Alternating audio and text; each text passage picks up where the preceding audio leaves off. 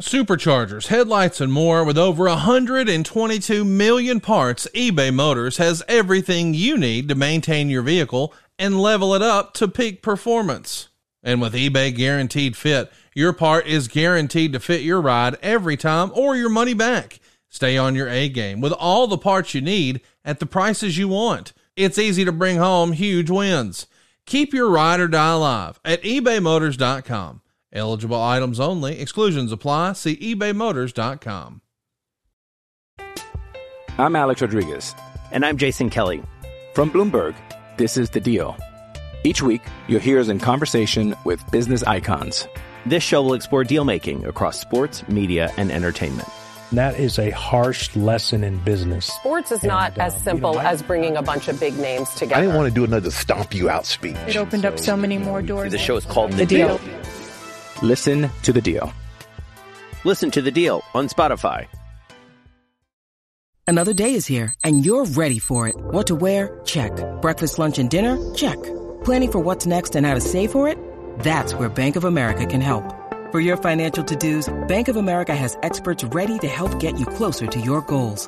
Get started at one of our local financial centers or 24/7 in our mobile banking app. Find a location near you at bankofamerica.com/talktous. What would you like the power to do? Mobile banking requires downloading the app and is only available for select devices. Message and data rates may apply. Bank of America NA, member FDIC.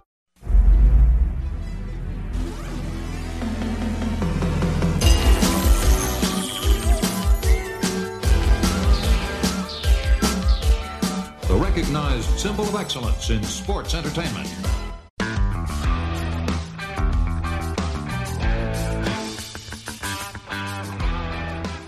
Hey, it's Conrad Thompson, and you're listening to 83 Weeks with Eric Bischoff. Eric, what's going on, man? How are you?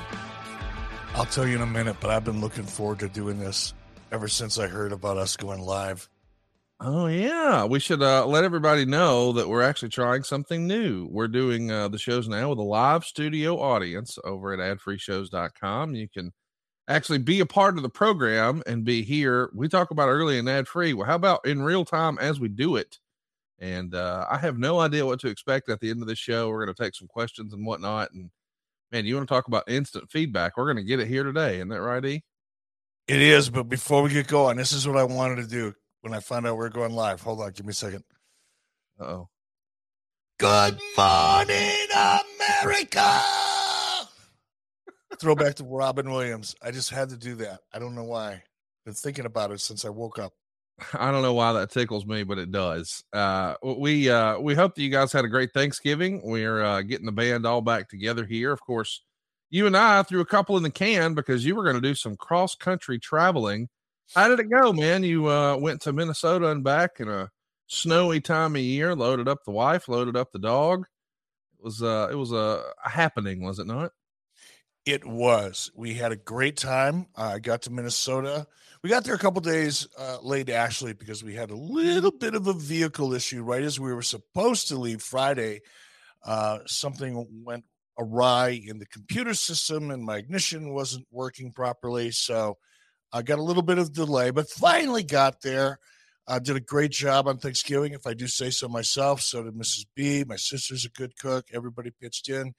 And then I went to WrestleCade on Friday, the day after Thanksgiving, and did WrestleCade Saturday. And then Saturday night, right after WrestleCade, flew down to Tampa and signed a bunch of books with Guy Evans.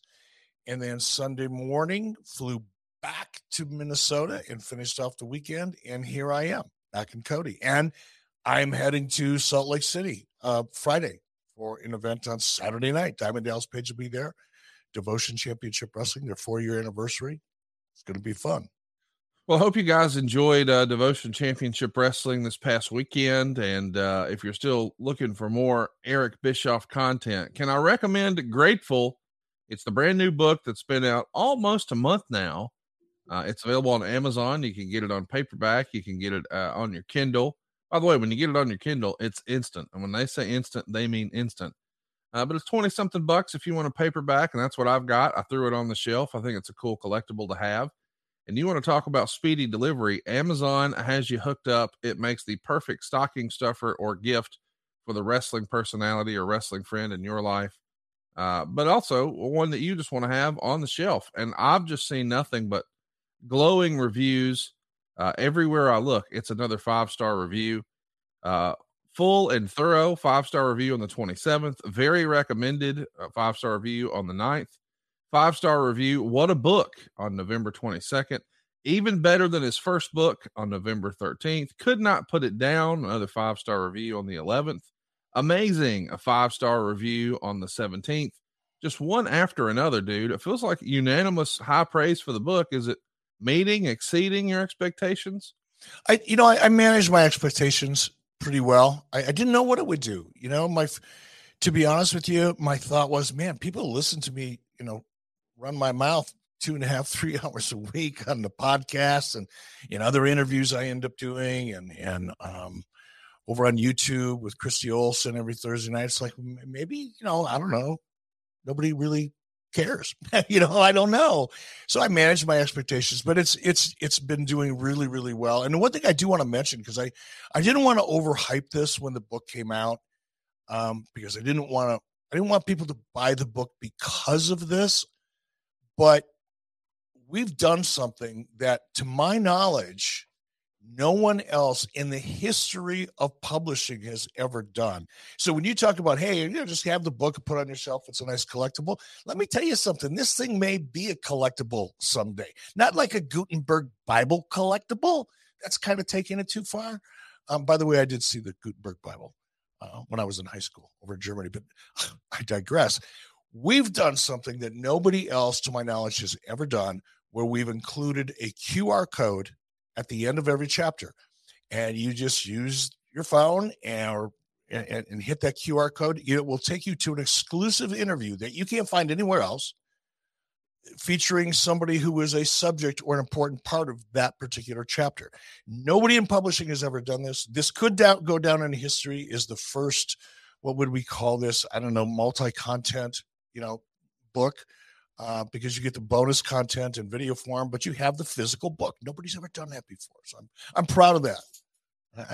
It's going to be cool to see how people react to that and to see who follows suit, because I tend to do that. I tend to do things and then other people follow suit and then, take credit for it, but that's okay too.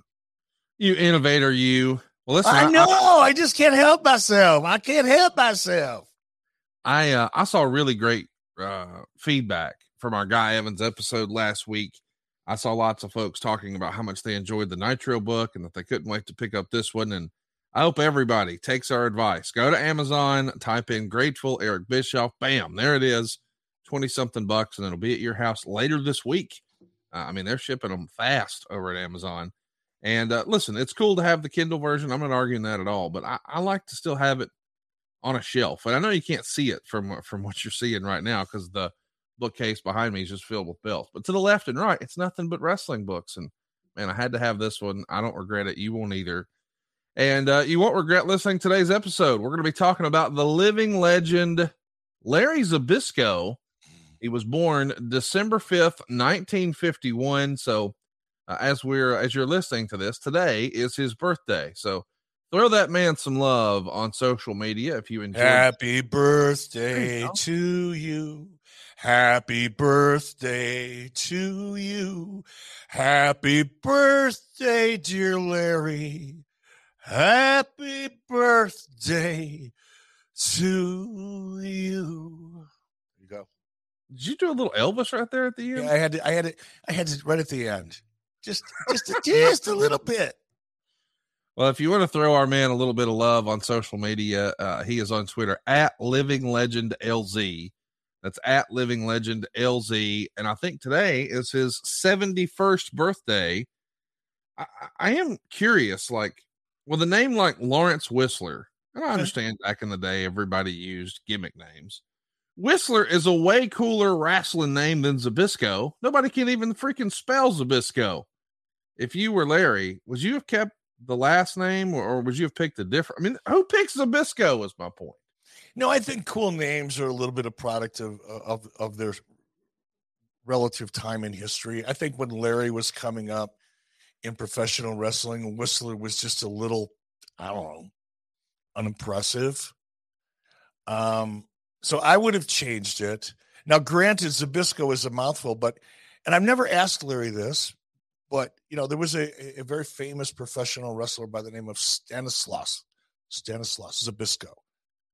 And I think, and I've seen other wrestlers do this, they go back in time and they take on the name of somebody that preceded them a generation or two previously. So maybe that's where Larry came up with it. He was paying tribute to his Polish compatriot, because I think Larry's Polish.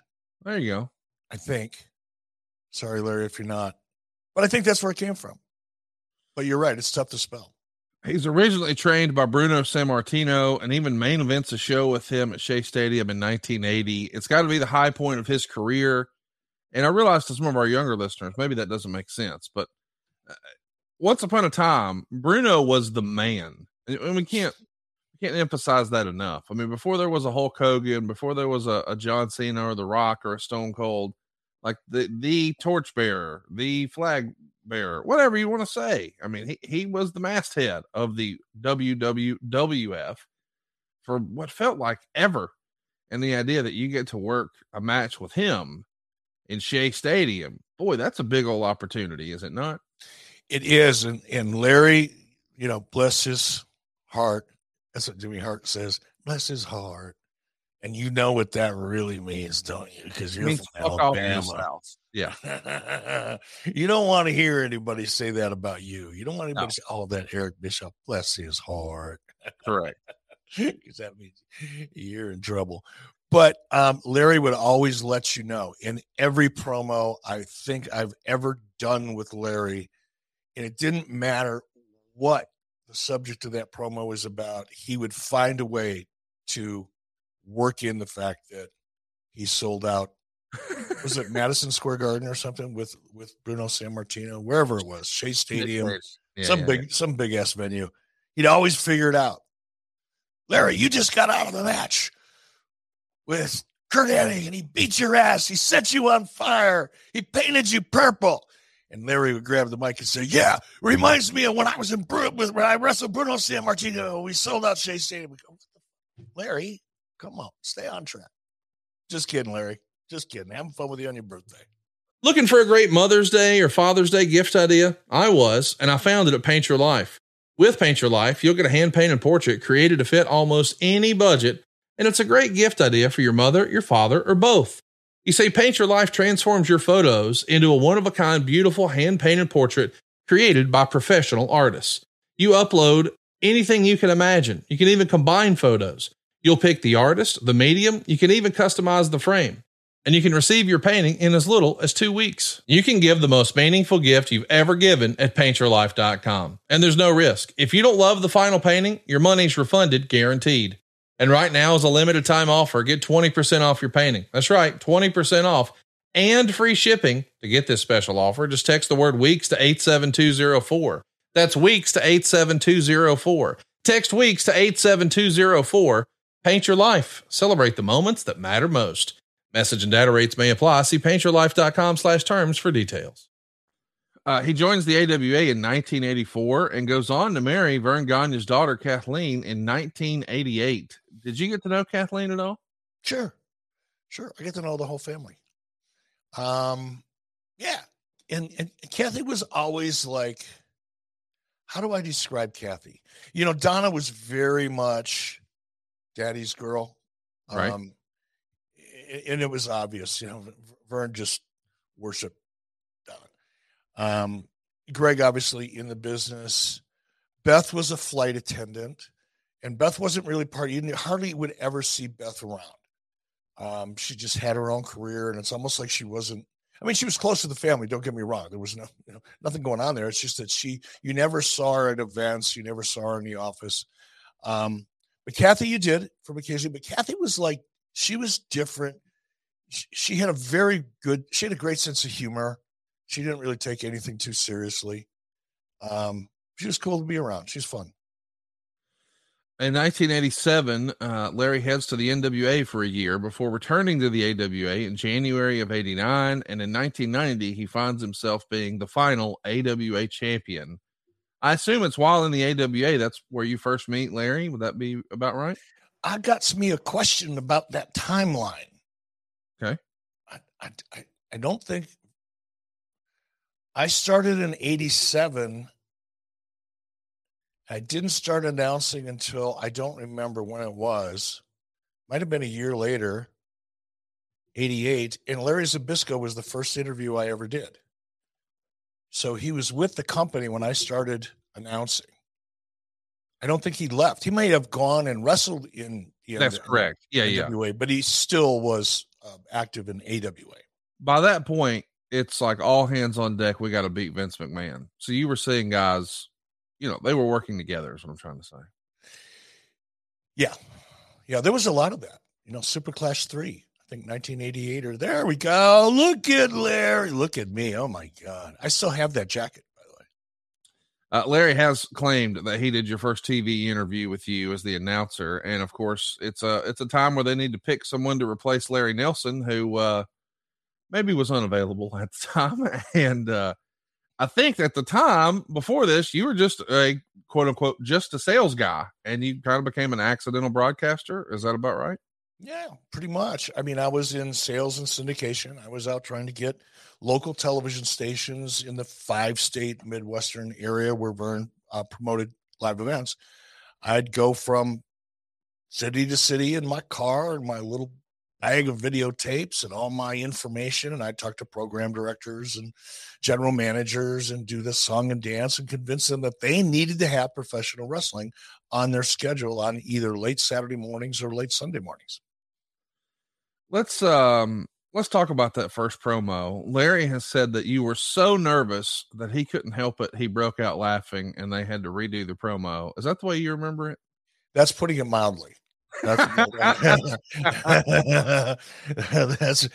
so, and I know I've told this story before, so I'm gonna truncate it here. That means make it shorter. And here's what happened. I'm in my office, probably wearing that same sport coat, white shirt, and red tie that you saw in that image that Steve Kaufman blasted up there. I'm in my office. I'm minding my own business.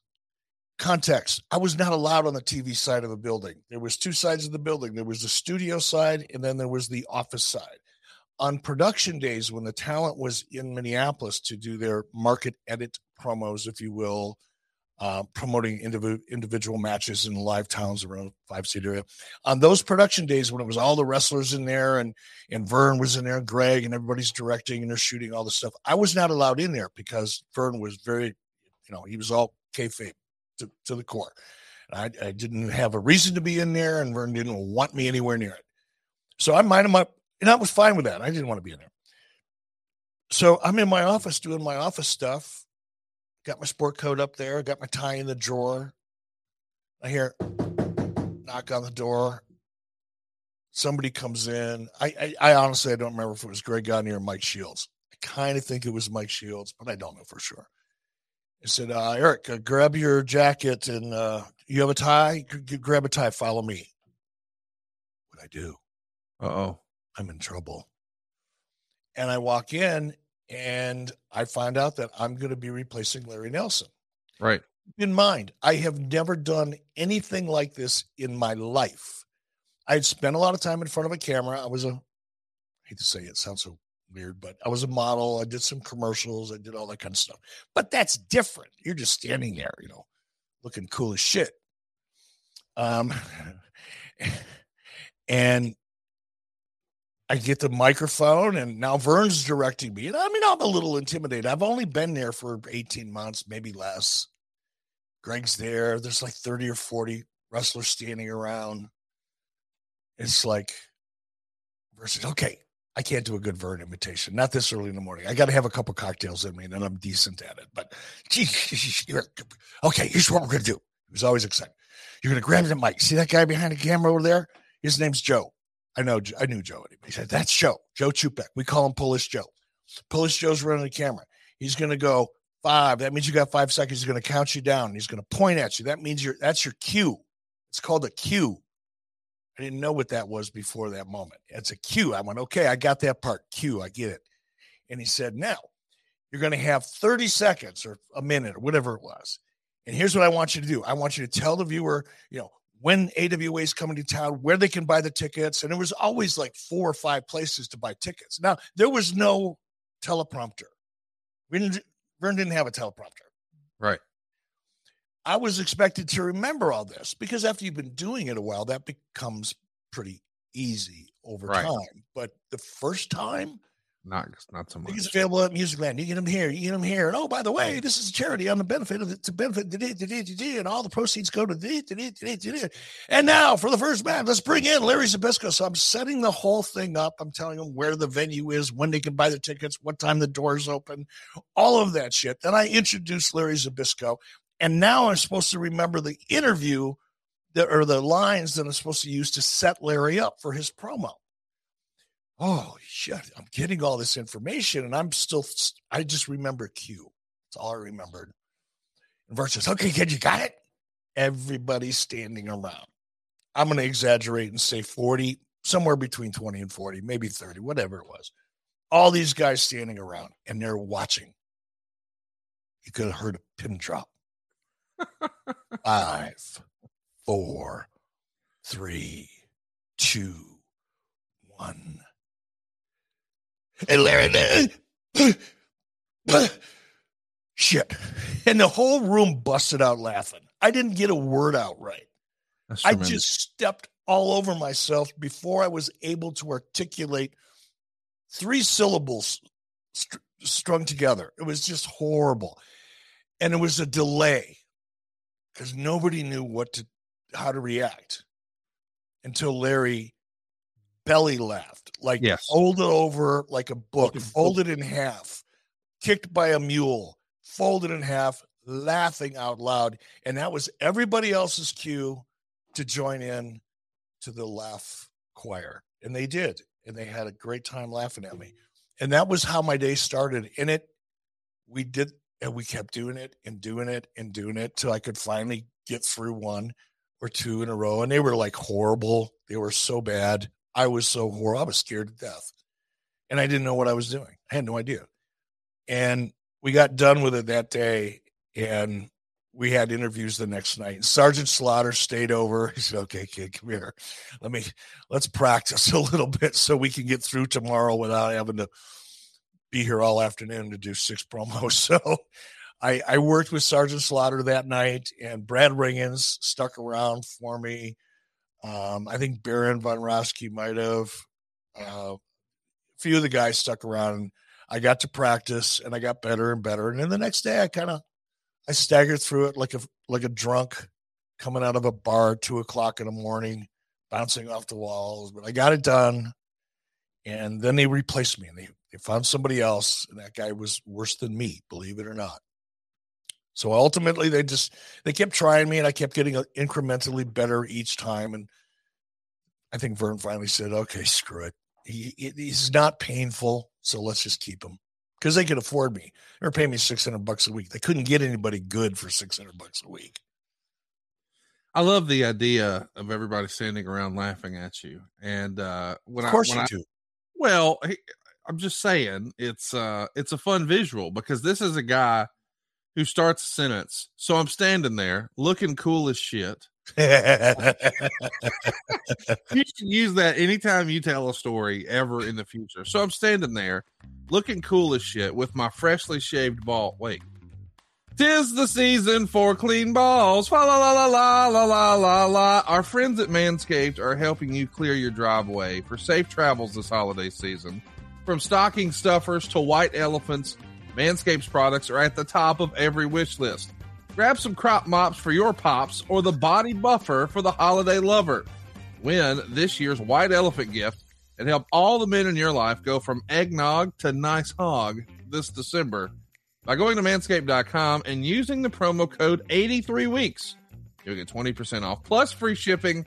Let me tell you, this is a pro tip if you are shopping for a dude this holiday season. You want to talk about giving a gift that everybody's going to be talking about. You want a big pop? You want a big reaction? You want to look cool as shit? This checks all the boxes. Manscaped really is a one-stop shop for all of your holiday needs. They have the perfect gift in the Platinum Package 4.0, plus loads of little presents perfect for those stocking stuffers. What better holiday gift than giving someone the gift of good hygiene and a few laughs? Manscaped offers a handful of their liquid formulations. The shampoos, the body washes, the upstairs and downstairs deodorant. That's right, downstairs deodorant. Tony Schiavone's got it. Gels, exfoliants, absolutely everything you can need to keep it clean, Daddy-O. Don't let those chestnuts roast in the wrong boxers. Get them a pair of Manscaped's boxers, especially made to keep that area cool and provide holiday comfort all year long.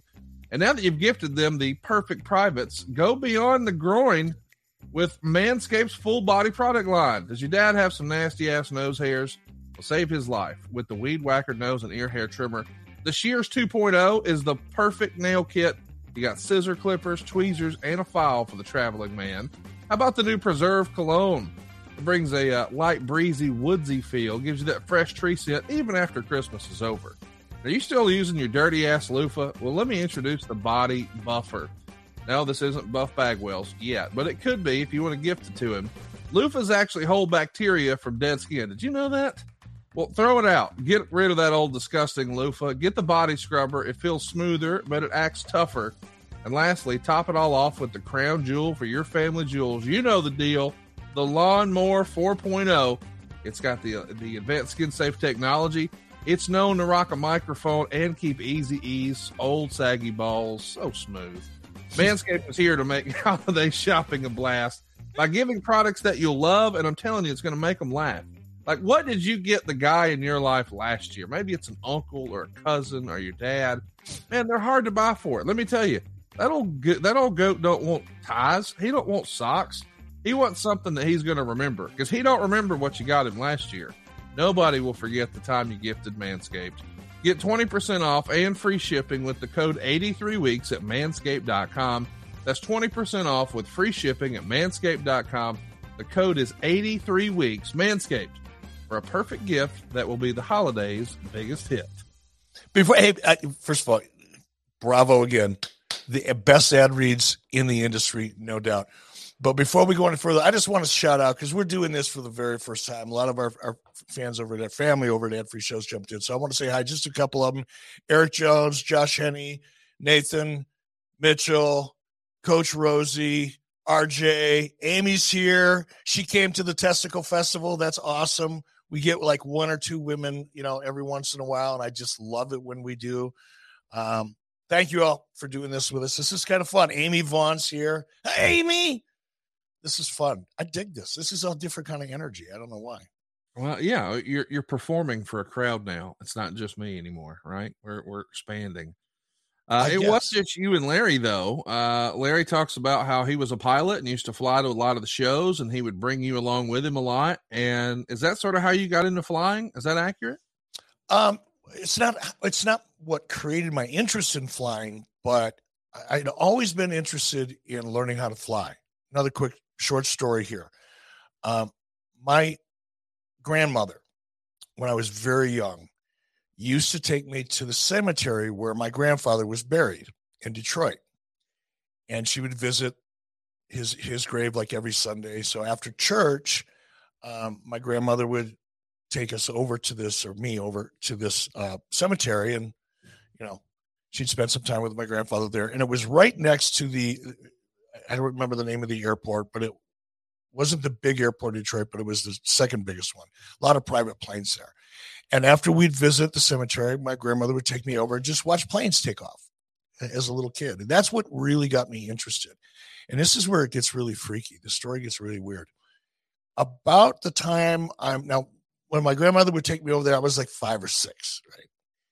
And now fast forward, I'm in my early teens, 13, 14, and I kept having this reoccurring dream. Like it would happen once every 2 months, say half a dozen times a year, where I'm in a private plane coming in on approach, and the plane would get hung up in power lines. Kind of like we just saw that happen not too long ago on the news.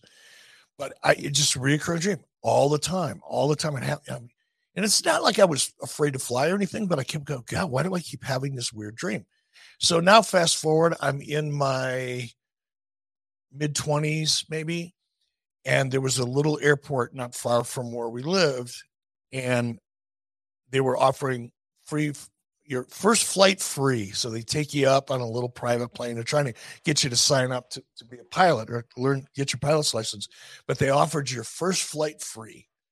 It's at the Crystal Airport, Minneapolis. And I went, oh, I got to do this because I didn't have any money. I couldn't afford anything. But so I went up and I took that first flight. I went, okay, I got to do this someday.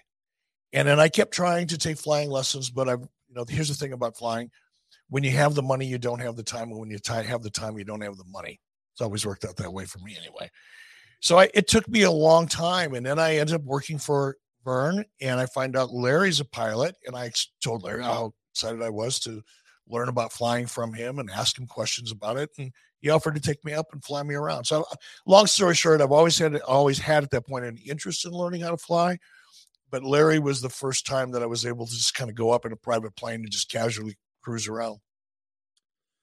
Larry comes back to work for WCW in December of 1990. He's going to stick around for the next 10 years, and you come shortly after 1991, and unfortunately the AWA closes down.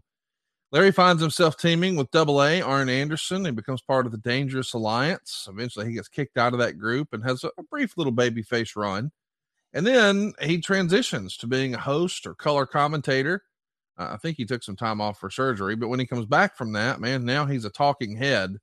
What was your relationship like with Larry when you guys are both starting in WCW and he's trying to transition here? Are you guys still thick as thieves, or has that relationship changed at all?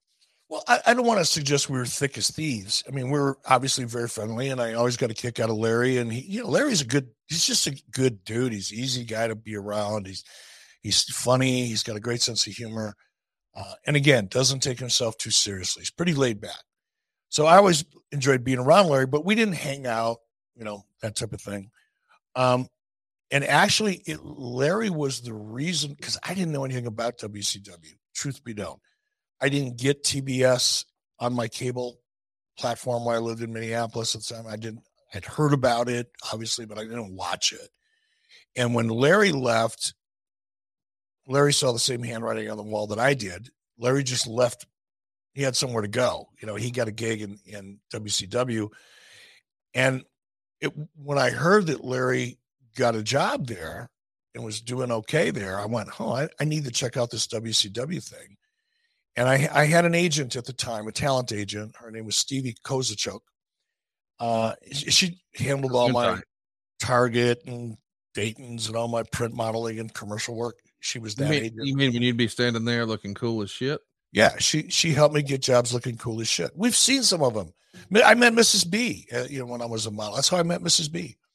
Anyway, I went to Stevie. I said, Stevie, I need to try to get a gig at this company called WCW. Can you help me?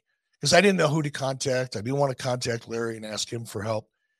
So I cut together a demo tape of some of the work that I had done for Vern, because at that time I was doing ESPN 5 days a week. So I was kind of out there a little bit and then had that ESPN credibility. So I cut together a 3 or 4 minute demo tape, gave it to Stevie Kozachoke, and Stevie sent it on to Jim Herd. And that's how I ended up getting the call back. So I know there's a lot of different stories and different people take credit for the reason why I was hired in WCW in the first place and whatever. But that's exactly how that process happened. And then once I got to WCW, one of the first people I talked to, once I got to the venue, was in Anderson, South Carolina. Larry came up to me and Larry said, "Hey man, good to see you. You're going to love it here. This place is awesome." He said, "Keep your head down, your mouth shut, and you'll have a payday for life." That was his advice to me, because it was so many people. Nobody really knew what was going on. They were just bringing in people and signing people to contracts. And it was, the feeling was, because it was Turner Broadcasting, that the money would be there forever. And you weren't going to be held accountable for whatever reason. And Larry's advice was, man, keep your head down, your mouth shut, and you'll have a job for life. Passion, drive, and patience, the formula for winning championships, is also what keeps your ride or die alive. eBay Motors has everything you need to maintain your vehicle and level it up to peak performance. Superchargers, roof racks, exhaust kits, LED headlights, and more. Whether you're into speed, power, or style, eBay Motors has you covered. With over 122 million parts for your number one ride or die, you'll always find exactly what you're looking for. And with eBay Guaranteed Fit, your part is guaranteed to fit your ride every time or your money back. Because with eBay Motors, you're burning rubber, not cash. With all the parts you need at the prices you want, it's easy to make your car the MVP and bring home huge wins. Keep your ride or die alive at ebaymotors.com. Eligible items only. Exclusions apply. See ebaymotors.com. Larry has been out front about saying he got more money as a color commentator than he did even as a wrestler. And part of his gimmick here is he starts to refer to himself as the living legend. Do you think he enjoyed being or that transition? I mean, was his passion in the ring when this is still a way to earn a living and stay around the business? Or did he actually maybe enjoy this as much or more than being in the ring? I've never met a wrestler yet that I've worked with who, when it was time to leave the ring, I've never met anybody yet where that was an easy transition. Now, if there's an injury or something like that, that kind of changes it. Sure. But everybody I've ever worked with they're happy. And I think Larry was happy to be a color commentator. He was very good at it. And he had fun doing it, which is why he was good at it, because it was fun for him. But there was always that part of Larry that really wanted to be in the ring, that still felt like he had something to prove. And this is going to sound, this is not, Larry never said this. So don't, people listening are writing about shit and lifting certain things I say out of this podcast and putting them into their own sentence in social media and turning shit around. Larry never said he was as good or better than anybody else in the ring while he was a color commentator. He believed that. He just did. And he was great. And there's that time when your time in the ring is up for whatever reason, because somebody else thinks it's up, or maybe you do, or an injury does, whatever. There's that transition where deep in your brain, you still think, in your heart, you still feel like you could go out there and prove a point. And there was always that undercurrent with Larry, where no matter how much fun he was having, how much money he was making, he really wanted to get back in the ring. He just really did. I want to ask about something that has been a criticism of Larry over the years, because he was so closely removed from being in the ring. It's been said by a lot of folks that perhaps Larry got himself over at the expense of the talent in the ring. Did you ever feel that way?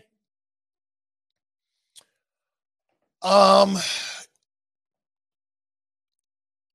at the time. Right.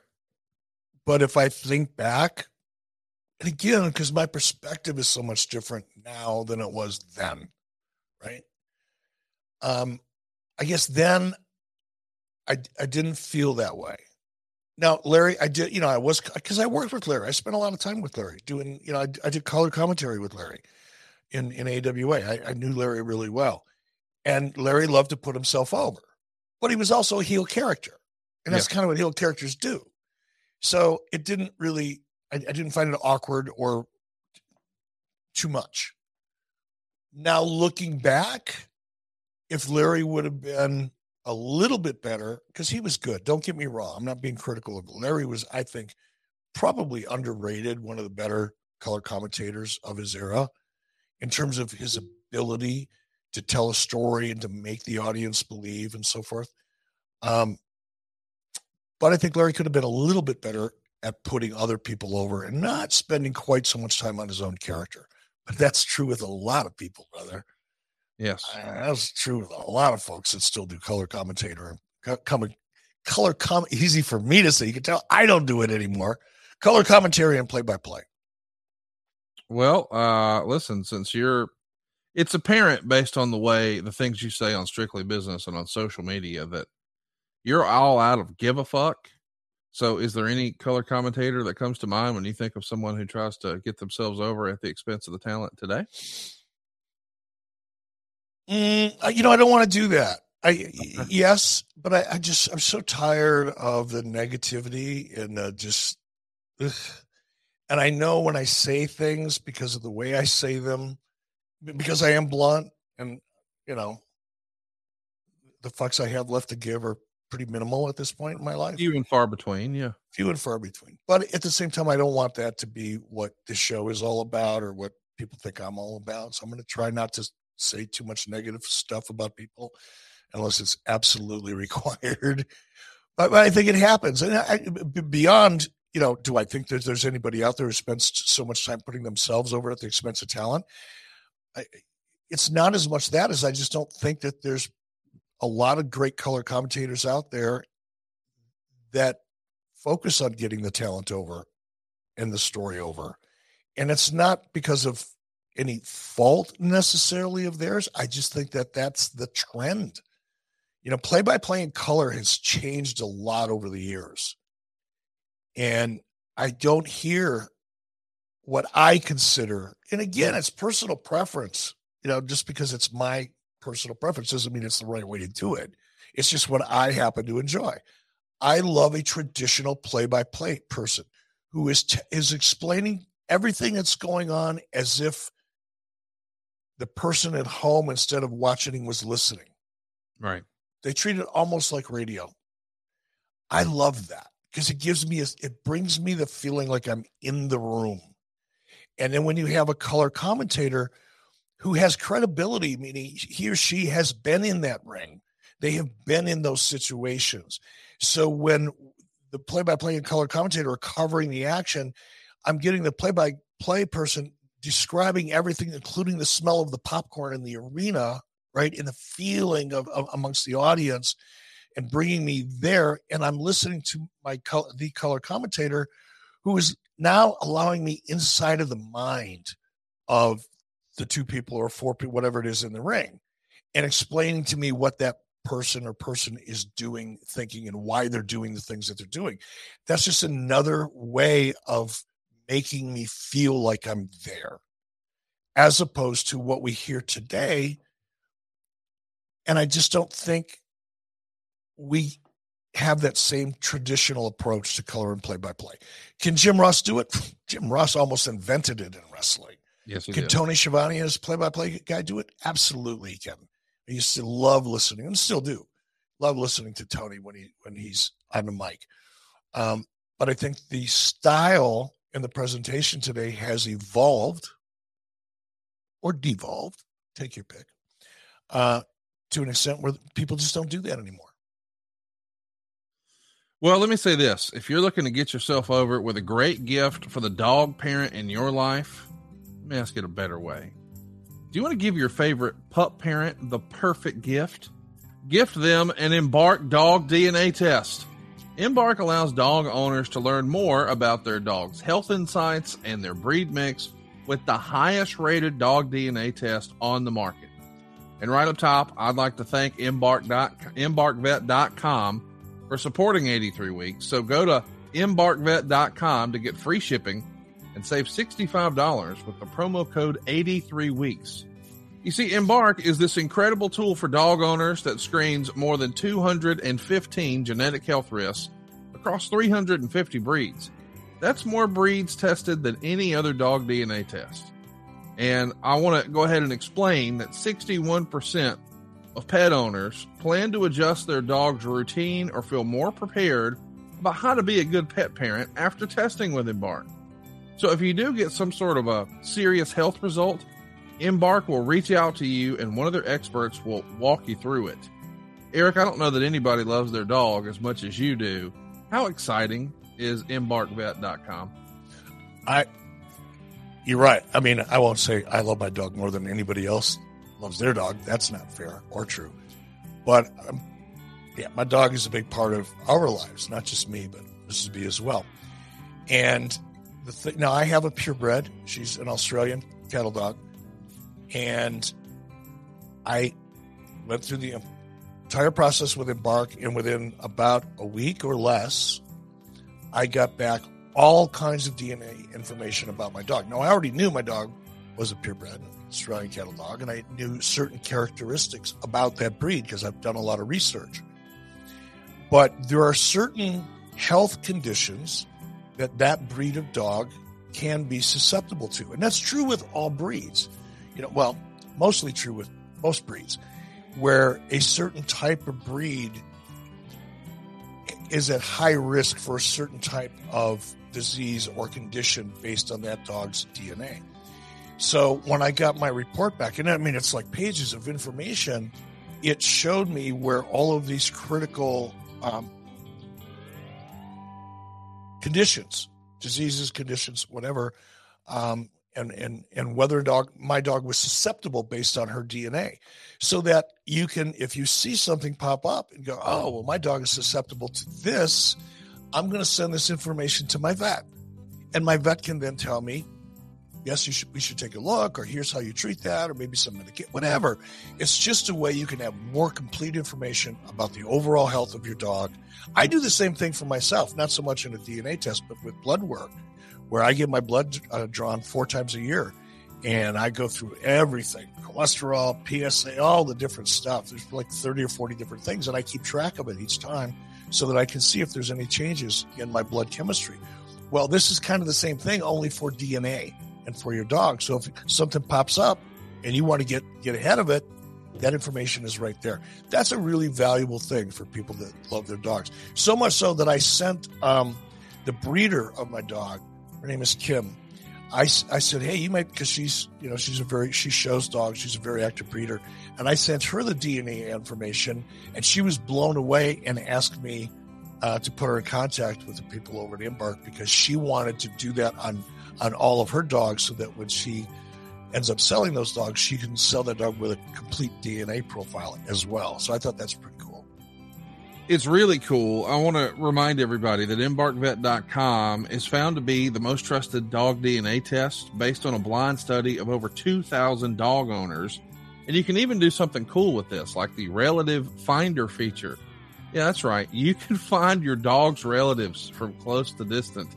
This is so cool. And I'm a big fan of this product. I know you're going to love it too. Eric loves it. I love it.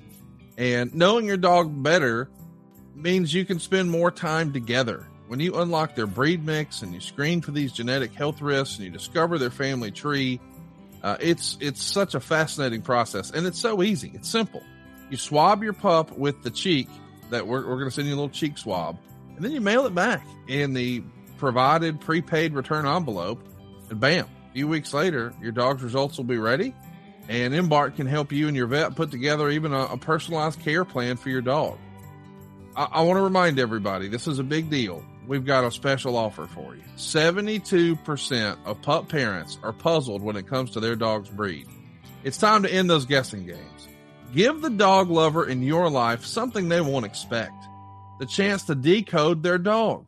It's the perfect time to shop for the Embark Dog DNA Test. Right now, Embark has a limited time offer on their Breed and Health Kit and Purebred Kit for 83 weeks listeners. Just go to embarkvet.com for free shipping and save $75 with the promo code 83weeks. So visit embarkvet.com, use the promo code 83weeks, and you'll save $65. And if I may, Conrad, just as a perfect example, Zoe Lopez, who's with us here, part of the Ad Free Show's family, had to put down his Bull Mastiff recently, according to what he just, there we go, due to some conditions that he was susceptible. That's a perfect example of the kind of thing that perhaps, you never know, but perhaps you could get ahead of. So the more information you have about your dog's DNA, the better off you are. Zoe, sorry for that loss, brother. I know how much that hurts. You lost a companion. I feel bad for you, man. Thoughts with you. You and Larry Zbyszko worked a lot together on shows like WCW Pro and WCW Power Hour throughout 1993 and 1994. And Larry said you were a good listener, Eric, and Larry would always try to help you out and feed you ideas. What was Larry teaching you? Because he's clearly been on the inner workings of the wrestling business a lot longer than you have at this point. What was that process like of you guys working these syndicated WCW shows together, and maybe him trying to bring you along a little bit? You know, I can't tell you anything specifically. You know, there were no aha moments, and where Larry, you know, if you're too young to remember the old series Kung Fu with whatever his name was, Kane, whatever, can't remember the star's name, but there's a scene in that series where the Shaolin monk goes up to Kwai Chang Caine, who is the character, and opens up his hand, and there's a pebble in his hand, And then Kwai Kane reaches in, snatches the pebble out of his master's hand, and his master looks up at him and says, "Time for you to leave," meaning you're ready. And there was none of those, right? There was no Kwai Kane Kung Fu master moments, but it was kind of a continual, reinforcement when things were going right, or I did something that was positive or adequate, maybe. And there were times when we'd stop down and say, let's do that again, and here's why. And I think it's, it's repetition like anything else in life. It's just reps and doing it over and over and over and getting a feel and finding out what works, in my case, what worked for me. But also, in the opinion of somebody like Larry, kind of got the job done too. So it was very valuable. I learned a lot working, Vern taught me a lot. Mike Shields really, really taught me a lot. And Mike came up with, Jerry Jarrett in Memphis. So Mike had been around for a minute. But Larry did as well. And Lee Marshall, everybody I worked with was able to kind of help me in one way, shape, or form. What would you say were Larry's strengths or weaknesses behind the mic, in the booth, whatever you want to call it? He's funny. He had a sense of humor. And when Larry would put the headsets on, and this is what I think one of the reasons why I liked working with Larry and listening to Larry, even when I wasn't working with him as much as I did, is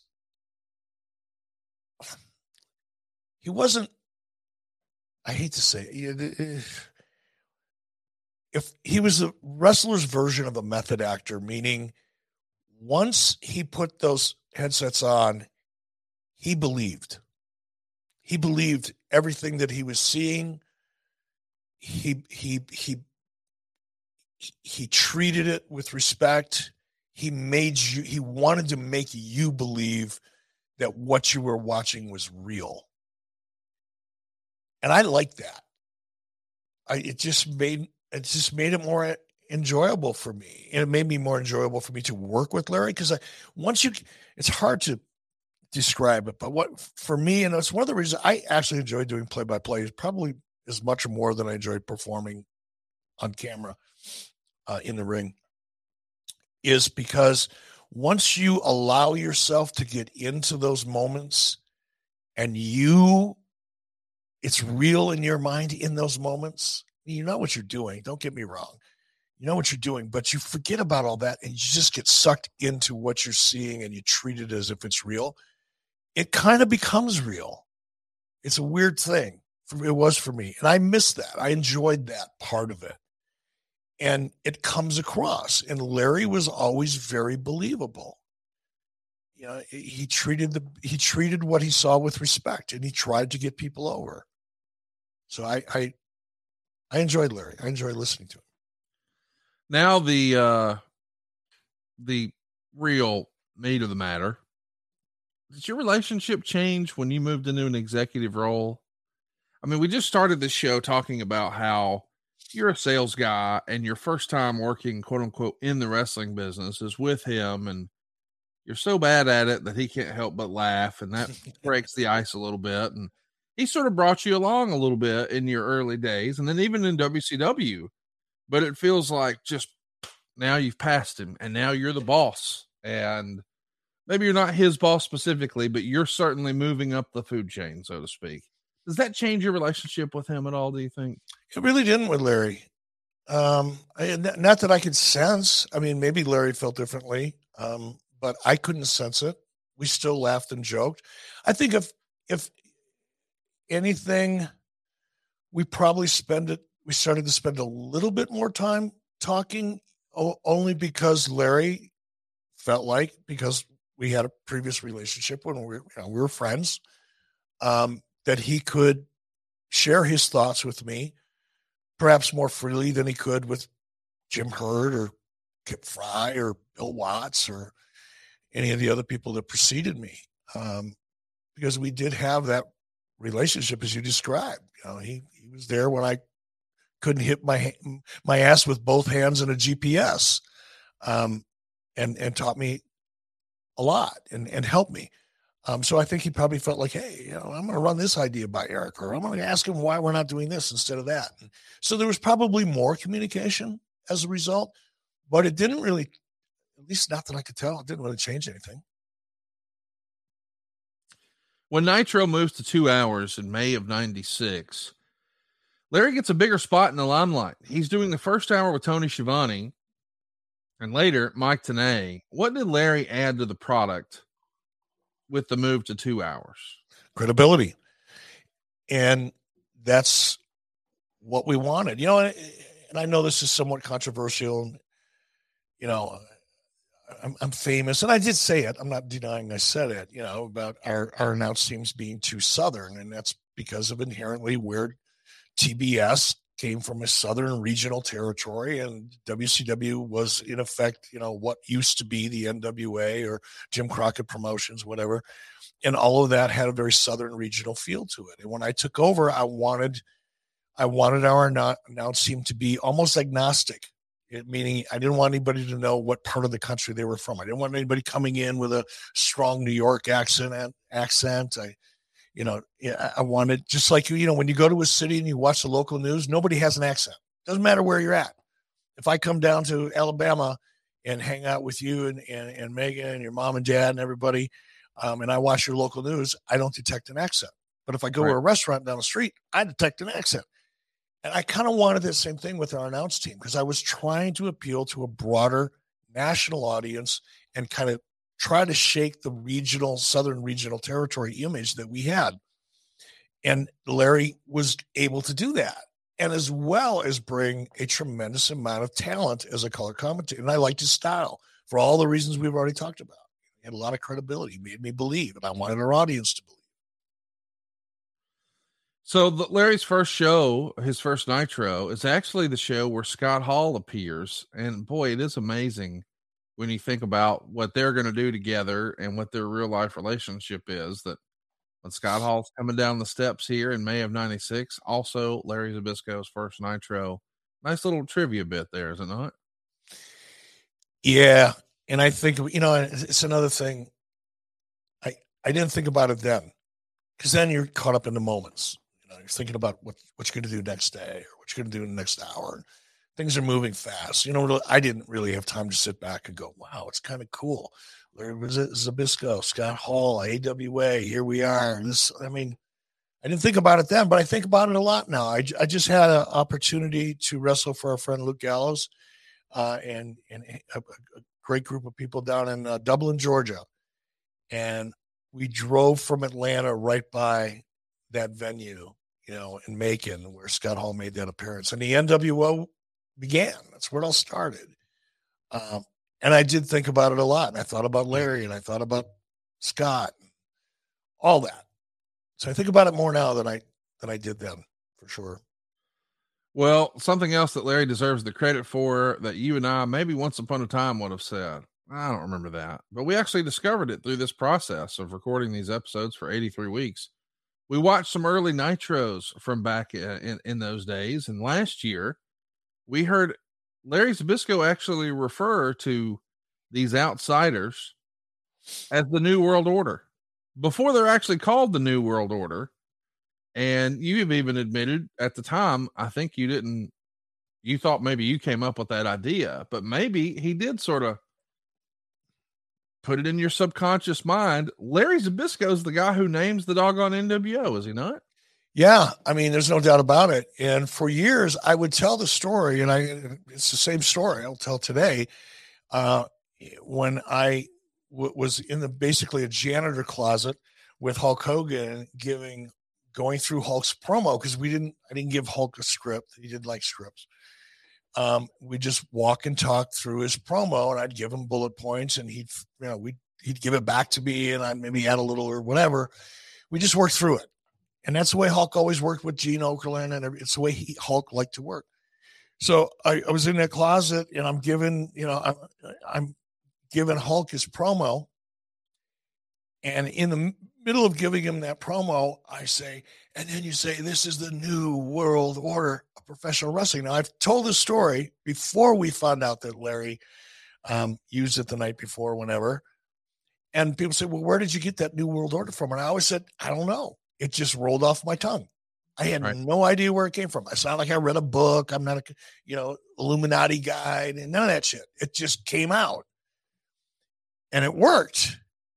And then whatever it was years later, we're going back and we're watching, and it was Larry Zbyszko who the day before, whatever it was, used the term New World Order. And then 24 hours later, it rolls off my tongue. And I didn't consciously steal it from Larry or not give credit to Larry. I just didn't know where I'd heard it or read it. It just rolled. And here we go on 83 weeks going through a show. We went, wait a minute. That actually happened before I gave Hulk Hogan the promo. And yes, Larry, who else are you going to give credit to? Kind of obvious. No, I totally agree. And let me tell you this, it's obvious that we're wasting money. If you've got subscriptions like I do, you don't use them all. I have to admit, when the pandemic first started, my wife and I felt like we had reached the end of Netflix. We signed up for everything else. And in the process, of course, as things got back to normal, we stopped using all that stuff, but we kept paying for it.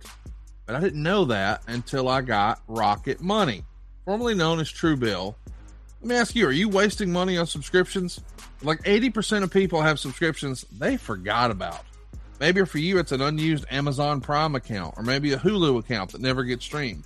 Well, there's a great app that helps me track all of my expenses, and because of it, I no longer waste money on subscriptions I don't even use. You may have heard of it. It's called Rocket Money, formerly known as Truebill. But what's staggering to me is I just thought, I don't know, it's like $80 a month, maybe. No, it was over $200 a month. And it feels like that's pretty common for everyone else I've talked to. That's right. You could be wasting hundreds of dollars a month on subscriptions you don't even know about anymore. I recommend Rocket Money. This is an app that shows you all your subscriptions in one place, and it cancels for you whatever you still don't want. Rocket Money can even help you find subscriptions you didn't know you were paying for. Maybe you could find out you've been double charged for a subscription. That happened in my house. Megan signed up for Hulu, so did I. Or we're only using it once. We don't need two of them. To cancel a subscription, all you got to do is press cancel. Boom. Rocket Money takes care of the rest. Get rid of useless subscriptions with Rocket Money now. Go to rocketmoney.com/83weeks. Seriously, it could save you hundreds per year. That's rocketmoney.com/83weeks. Cancel your unnecessary subscriptions right now at rocketmoney.com/83weeks. So another interview that we got from Larry has a quote about you. Quote, Eric did a hell of a job. I mean, he did a great job and got heat. And in a time when you didn't have dirt sheets and all the blabbers and all this and that, people were driving all over the security rails trying to punch Eric out. He's got real heat and he did a hell of a job. And the secret was he was a smart guy, smart enough to listen to me. I love that. I love that. That is the most Larry Zbyszko response of all time, is it not? Yeah, it is. And I don't know where this is leading, but Larry, like, I don't know, 3 or 4 other people that I can probably think of if I think hard enough, have all in one way, shape, or form tried to take credit for coming up with the NWO idea. Listen, I did listen to Larry. When it came to commentary, I listened to Larry a lot. When it came to storyline, I listened. But I can't think of anything that I took away from Larry from a creative perspective that I didn't either already know or had already begun to understand. But when it came to naming the NWO, yes, indeed, I was smart enough, evidently, to listen to Larry and file it into my subconscious and then steal it appropriately. Steal it appropriately. I love it. Over time, of course, the NWO gets bigger and bigger. They're going to commandeer the announce booth. A few times Larry reluctantly leaves the booth. But it's during this time where, because he's not just running away like Bobby Heenan, the crowd starts to get behind him a little bit. When did you start to take notice of Larry's reaction from the crowd? Immediately, I mean, and what somebody told me once, I wish I could remember this, but Larry was so good at being that guy it's like an old Western. The best part of a gunfight is before anybody pulls their guns, because everybody's reaching. It's the anticipation, right? And you could see with Larry in a gunfight on camera, on television, the old West style. Now it's different. Boom, boom, boom, boom, boom. Everybody's like got the guns turned sideways and all that silly shit. But if you look at it in a Western, the most dramatic moment in a Western is when you see these two gunfighters walk out into the street. The clock cuts up, or the camera cuts up to the clock that's about to strike noon or whatever. Just all this anticipation. You could almost feel it. You could almost smell the sweat and the dust in the street, hear the birds going by. And you look down and these two guys are staring each other down and they're slowly reaching for that gun. That drama and anticipation that you see in an old Western gunfight in a movie or a television series is the same element of anticipation that works in wrestling. I love the buildup. I love the moment right before the explosion. And Larry was master at that. He could start out and you just see it building in his face. You could slowly start to see Larry starting to get to that point where he knew he shouldn't jump off the stage. He shouldn't throw down those cans because he's not a wrestler anymore, damn it. And he doesn't want to get fired, but he can barely take it. He cannot take anymore. And you could just feel that build, and the audience would get with that. That's an art. That's psychology, as opposed to going, damn it, throwing off your head here and run into the ring. There's no anticipation. There's no buildup. There's no high noon moment. And Larry was a master at high noon moments. And you wanted to see him get in the ring. Sometimes he'd do that for weeks at a time, just tease that he's just, I can't take it anymore, until he finally, would explode. And that's psychology. And you notice it. You can't help but feel it. Was he telling you he wanted to get back in the ring? Oh, yeah. Okay. So did you have any concerns about, his health or ability or age? Oh, no. Larry was always healthy. I mean, Yeah. I didn't know Larry to ever be injured. Maybe he was, and I just wasn't aware of it. But right. No, Larry was always in great shape, and he was not injury prone. He was built to be a wrestler. Strong knees and joints and shoulders and elbows and all that.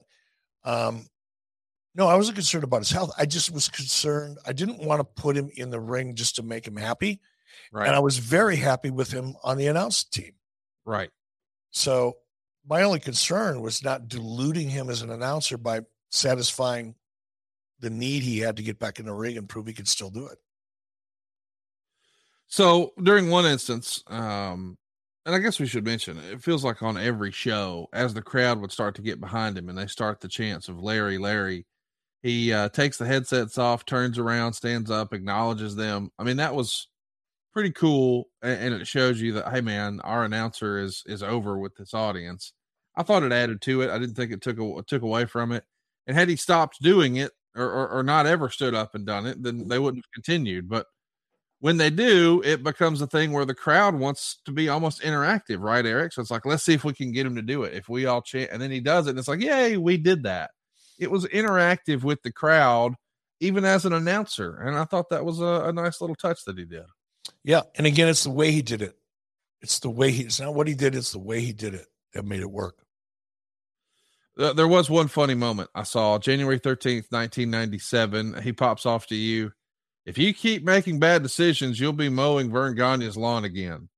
Now that's a deep inside cut from your shared time together in the AWA, but longtime wrestling fans had to get a chuckle out of that. Yeah, they did. And it's funny because everybody thought that one of the reasons, a lot of people, and I don't know if they're just trolling or whatever at the time, they didn't know what trolling was, but there were people who actually believed that the reason I was able to get the job in the AWA is because at one point I was Vern's lawn maintenance guy. But if you would have ever seen the home that Vern lived in, you would know that one man could not mow that lawn. That took a team. Well, the same could be said about Larry. Some people wanted to be champion so bad they married the boss's daughter. I mean, that's just kind of an art form.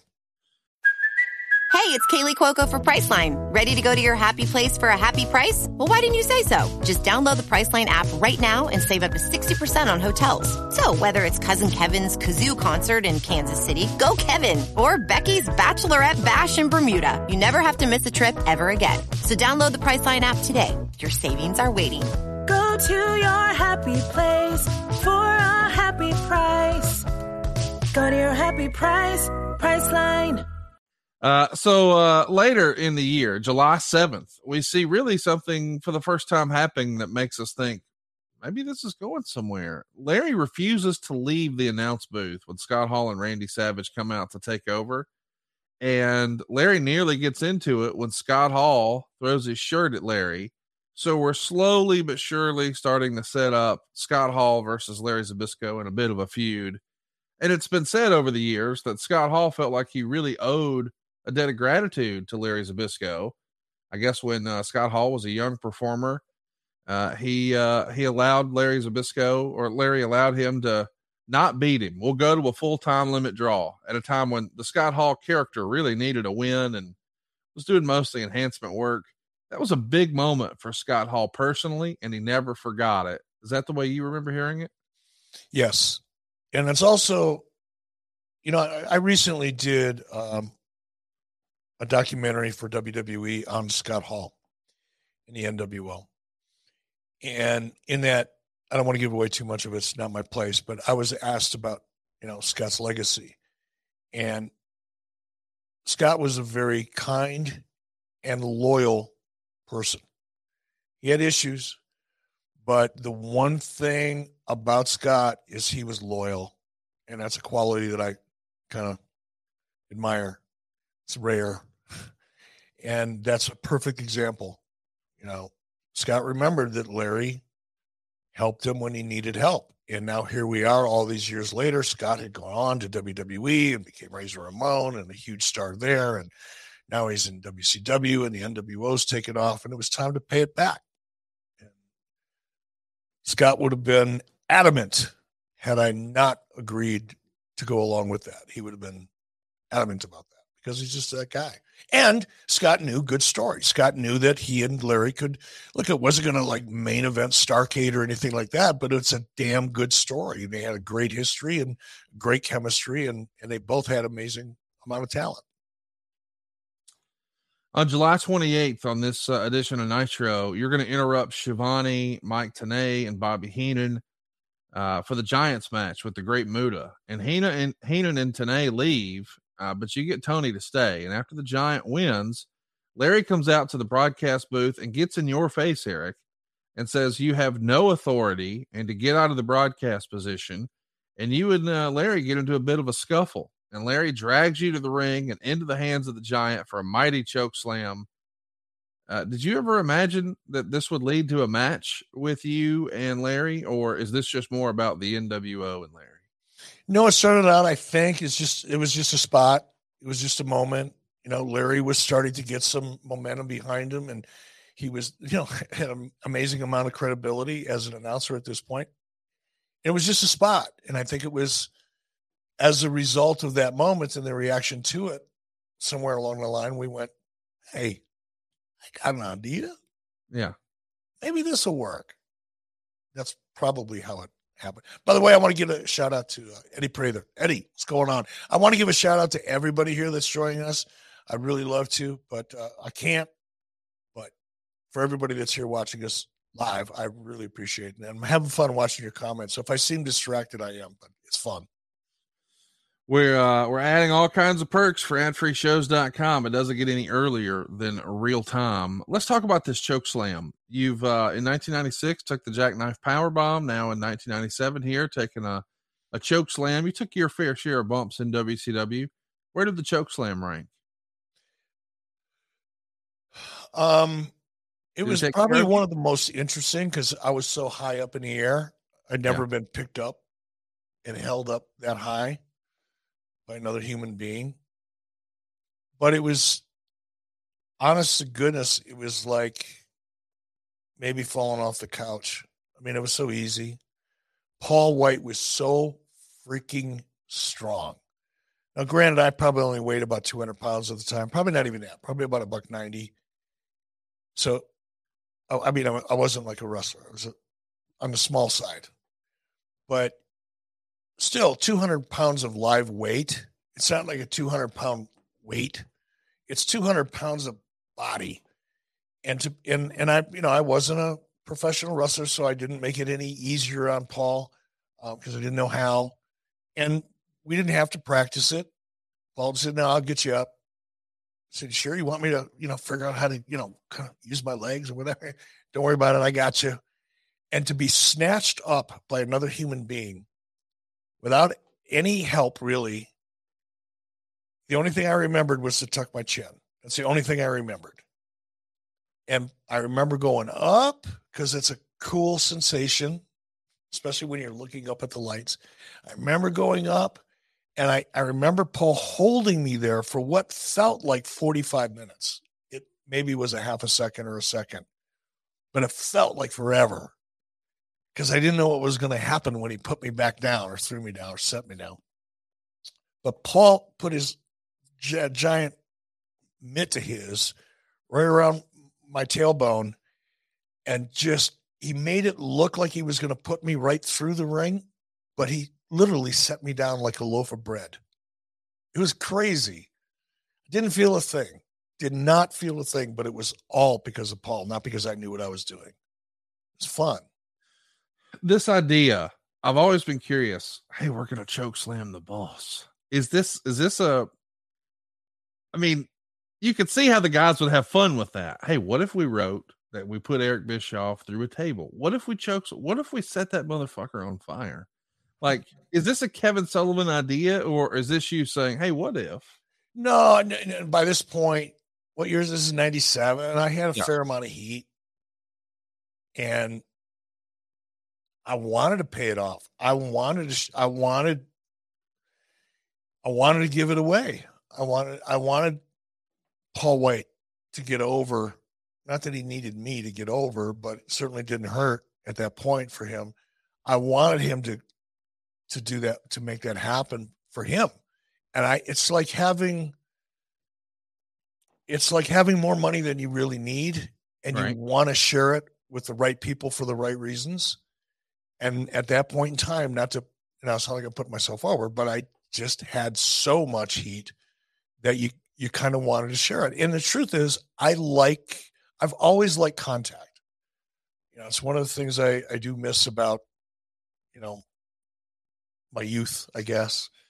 It was either amateur wrestling, boxing, kickboxing. I've always liked contact. And at that point in time, I was still in reasonable shape. And I love the adrenaline. I loved it when Kevin Nash powerbombed me the year before. That was a freaking rush. And so when I had an opportunity to do something like this, I just liked it. So between liking the contact and the physicality and wanting to share the heat, so to speak, it was a natural thing. Well, I'll tell you, it's a shame that you didn't have athletic greens back then, because if you're going to get choke slammed from 10 feet in the air, you're going to need all the help you can get. I actually started taking AG1 at the start of the pandemic. My wife found out about it long before they were advertising here on 83 Weeks, and she wanted us to do it every day to help optimize our immune system. Well, it worked. We also experienced better gut health, more energy, and she knew that I hated taking pills or vitamins, and if she wanted me to do it, it actually needed to taste good. AG1 checked all those boxes. So what is this stuff? Well, with one delicious scoop of AG1, you're absorbing 75 high-quality vitamins, minerals, whole food source superfoods, probiotics, and adaptogens, all to help you start your day right. This special blend of ingredients supports your gut health, your nervous system, your immune system, your energy, your recovery, your focus, your aging, all the things. And it's just one scoop in a cup of water every day. That's it. It's also lifestyle friendly. Whether you eat keto or paleo or vegan or dairy-free or gluten-free, there's less than 1 gram of sugar. There's no GMOs. There's no nasty chemicals. There's no artificial anything, and it still tastes good. It's going to support better sleep quality and recovery. It's going to support mental clarity and alertness, and it costs you less than $3 a day. Eric and I think of it as like a all-in-one nutritional insurance. And here's the deal. You don't just have to take our word for it. Athletic Greens has more than 7,000 5-star reviews. I don't want to just gloss over that. Think about the last time you left a review. Man, I couldn't tell you the last time I left a review. It must be like the best product ever for me to go out of my way, sit down at my computer, search out the review site, and write it out. Over 7,000 folks have loved AG1 that much, and you will too. And right now, it's time to reclaim your health, arm your immune system with convenient daily nutrition. Just one scoop and a cup of water every day, that's it. No need for a million different pills and supplements to look out for your health. And to make it easy, Athletic Greens is going to give you a free 1-year supply of immune-supporting vitamin D and 5 free travel packs with your first purchase. All you got to do is visit athleticgreens.com/83 weeks. Again, that's athleticgreens.com/83 weeks to take ownership over your health and pick up the ultimate daily nutritional insurance. AG1's been a regular part of your life for a long time now. Isn't that right, Eric? It has. I started, it's been a long time. I first heard about it listening to Joe Rogan's podcast. Mrs. B and I are, both doing everything we can to stay as healthy as we can for as long as we can. So and especially Mrs. B, she does a lot of research. And we heard about it, we looked it up and went, that looks like pretty good stuff. Mrs. B has been studying nutrition now really for 30 years, and she's really, really knowledgeable. And when she went through the ingredient list and all of the probiotics and everything that's in AG1, she said, yeah, you should try that. And did. 6 months before they became a sponsor or more, and now wouldn't start my day without it, really. Go out of your way. Give it a shot. You're going to love it. It's athleticgreens.com/83 weeks. Speaking of giving things a shot, you evidently think there's money to be made here with you and Larry Zbyszko. A week later, after this choke slam, you come out and do a promo and you tell JJ Dillon to tell Larry, quote, if he ever lays another finger on me again, I'm going to take this left foot and I'm going to kick him right between the eyes. JJ laughs and leaves the ring. And at Fall Brawl 97 in September, Larry's doing commentary. And during the Scott Hall and Randy Savage match where they're taking on Luger and DDP, Larry comes to the ring and takes over as referee when Hall has knocked out 2 other referees at this point. Larry does a fast count here, and Luger pins Hall to cost Hall and Savage the match. This feels like it starts as maybe Scott Hall and Larry Zbyszko, but then it goes Larry Zbyszko and Eric Bischoff, and now we're back to Scott Hall, Larry Zbyszko. Did it ever even cross your mind? We know eventually you couldn't help it. You wanted to beat Ric Flair at Starrcade. You wanted to win the hardcore title from Terry Funk. Eventually you can't help yourself. But was it ever even considered, maybe we do a Clash of the Champions or a pay-per-view with Larry Zbyszko versus Eric Bischoff? No. Okay. This leads to Scott Hall. It's one of those. Going back to one of our first pay-per-views, and you asked me a question. I went, no. Listen, Bruce does it to me all the time now. I know you. I mean, listen, I'll do it with a broomstick if you need me to. It's fine. I'm trying to think. Why wouldn't we have done that? I was trying to recall, because it wasn't considered, and I honestly don't know why. I can only guess. And again, it was me trying to keep Larry out of the mix and out of the main story and behind the booth. But Larry and I, wouldn't have diluted Larry as much, in my opinion, or wouldn't have diluted the NWO as much. So that's probably why, but I couldn't testify to it in court. Eventually, we do get Scott Hall versus Lex Luger at Halloween Havoc with Larry as the special guest referee. This is going to happen at Halloween Havoc. Lex Luger gets the win in 14 minutes and 35 seconds. And of course, you're involved. Hall originally wins the match in 12:39 with the outsider's edge, but Zbyszko has the match continue after seeing the replay footage on the big screen of Six kicking Luger in the head when Eric Bischoff was distracting Larry Zbyszko. After the match, Zbyszko catches Six in a choke sleeper, legit injuring him before Hall and Bischoff double team Zbyszko, with Bischoff eventually putting 1 foot on Zbyszko's chest as Hall counts to 3. I like that we weave you back into the story here. Were you having the time of your life here? Halloween Havoc, Las Vegas, you're firmly kicking Vince McMahon's ass, and now you're getting to do some fun, creative in-ring stuff too? Boy, was I ever. I was having the time of my life. It was awesome. It was a great time. 97, just the whole year was a great year. But if I had to pick out probably 1 month out of that year that will go down as the most fun for me, it was probably October of 97. Wow. Just everything was firing on all cylinders. And yes, for me to be able to get in there and perform and get the kind of reaction and get the kind of heat that was actually valuable and you could use it, share it, as we talked about earlier. I don't know that there was a better month in my life in wrestling than that one. That's so fun to hear, man. I think we're all jealous. You know, I know you and I have watched Halloween Havoc 96 together here on the program, and we both think it might be the most perfect WCW show ever. But to hear a year later, October 97, around that same Halloween Havoc time of year, you're having the time of your life. Yep, it was fun. Like I said, I don't want to be redundant. I can't think of a month that was more fun for me overall. I mean, business wise, like you said, to be able to, surpass WWE head to head and become, the number one wrestling company in the United States, at least in terms of television ratings. To be honest, WWE was, probably generating more revenue than we were, a little bit more, because they had such a strong licensing and merchandising foundation, right. And WCW didn't at that point. But in terms of ratings and attendance and all that, we were smoking WWE, and yeah, that was a hell of a goal, and to achieve it and exceed it was fun. For the next several weeks, Larry's going to start issuing challenges for Scott Hall for a match. Hall's going to refuse every time, saying Larry's not in his league. November 17th, you and Larry are having a confrontation. The NWO is going to attack Larry from behind. They hold him up so you can land several kicks on him, and you guys leave him laying. The crowd heat for this is off the charts, to a point where a fan even jumps the guardrail and goes after you, Eric. And the fan even briefly grabs a hold of you, and then security drags him away. And I don't think in hindsight, people think about, when they think about the NWO and the folks who are battling it, I think they think about DDP, they think about Sting, they think about Lex Luger.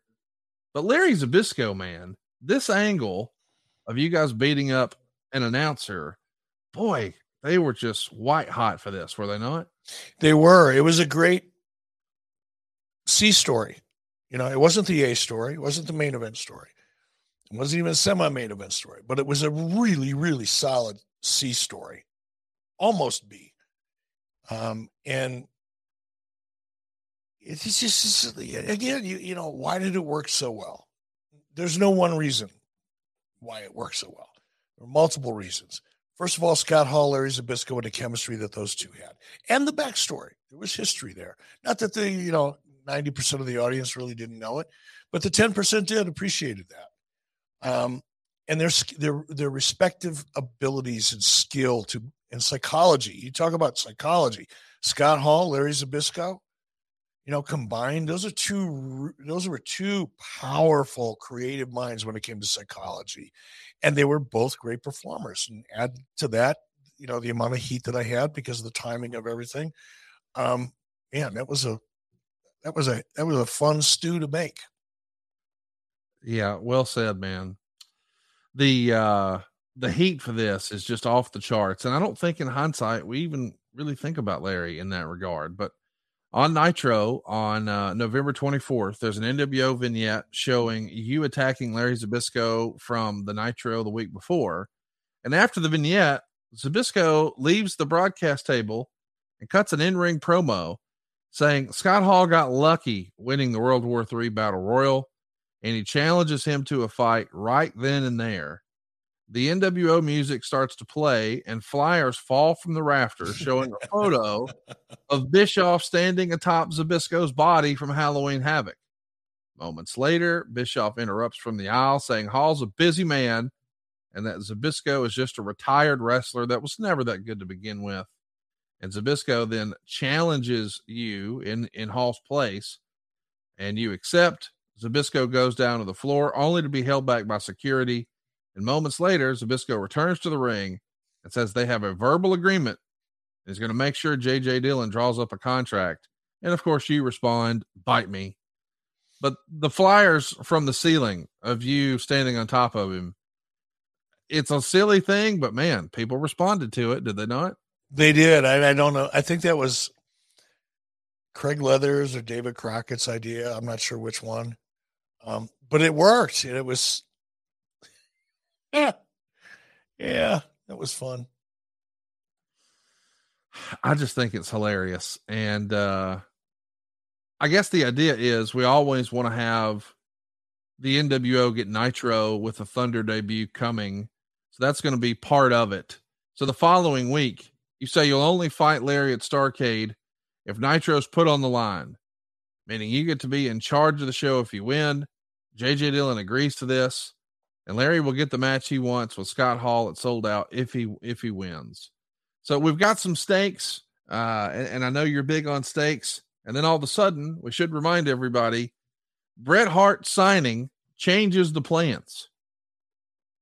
Take us through what was, to the best of your recollection, supposed to happen, and then how it all changed when Bret Hart came into the fold. I don't think, I mean, and I could be wrong. Don't crucify me too much if I am, but I don't think Bret Hart coming in changed anything. I mean, it added a dimension to it, but it wasn't like we were going to go with plan A and then Bret became available. So we decided to go plan B instead. I think we went with plan A and we modified plan A with Bret, but I don't think it changed anything. So the big payoff, the big confrontation is going to be Larry Zbyszko versus Eric Bischoff at Starrcade. But now, what are we going to do with the hottest heel in the WWF? We're going to make him a special guest referee for the two announcers. Yep. That's what we do. In hindsight, if we had that to do over again, would we? I don't know, but before we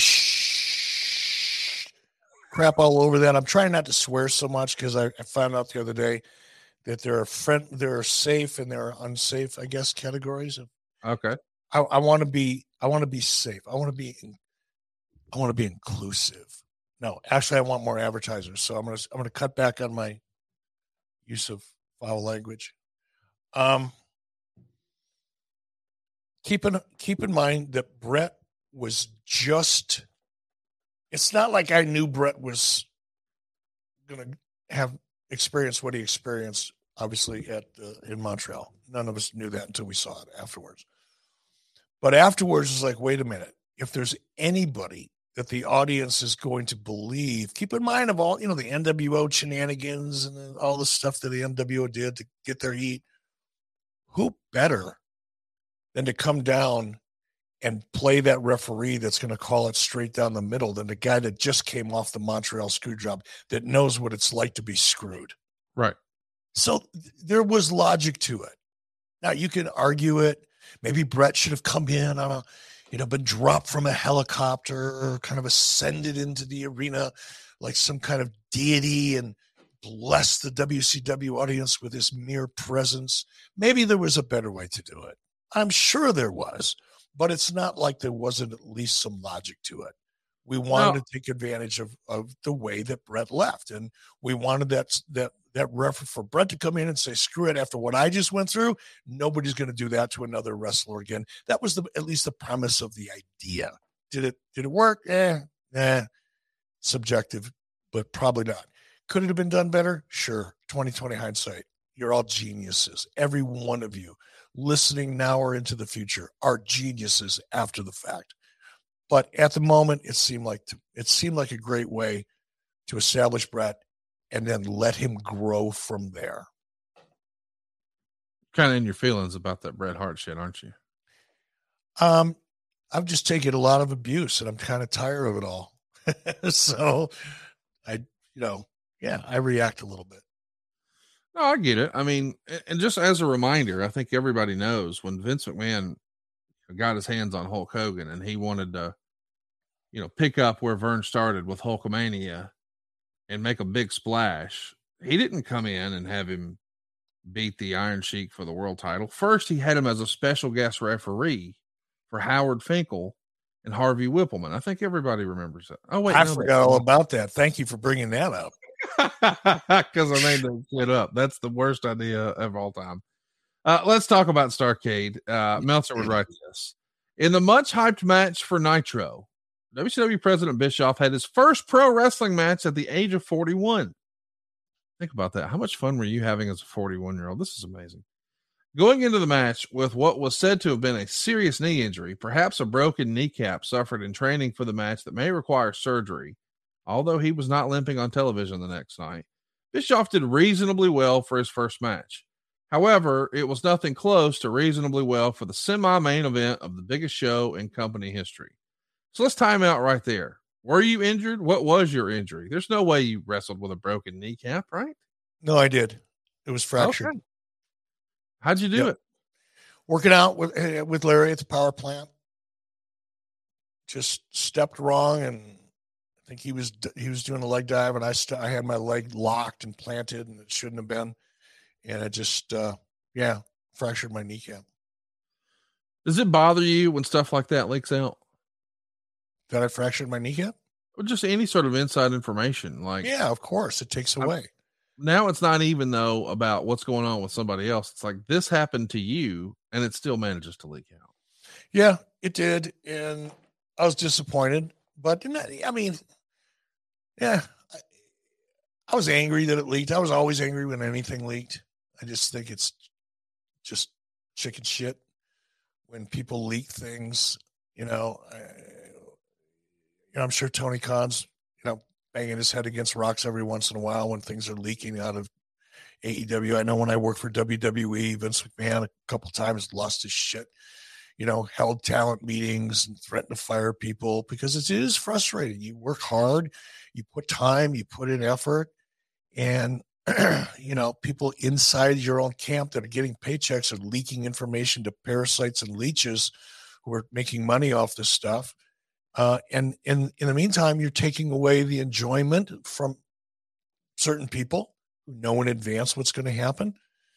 It'd be no different than, somebody leaking a script of a feature film before it's released. Why would you do that? So it always made me angry, but yeah, it happened. It's fascinating to go back and take a look at how all of that leaked out. Here's the write-up of the match. Even with the 44-year-old announcer Larry Zbyszko somewhat smaller than in his active days and maybe in a little bit better shape, he was so much larger than Bischoff that his attempts to sell Bischoff's weak-appearing offense turned the match from a heat-seeking missile into almost a ridiculous farce within 2 minutes.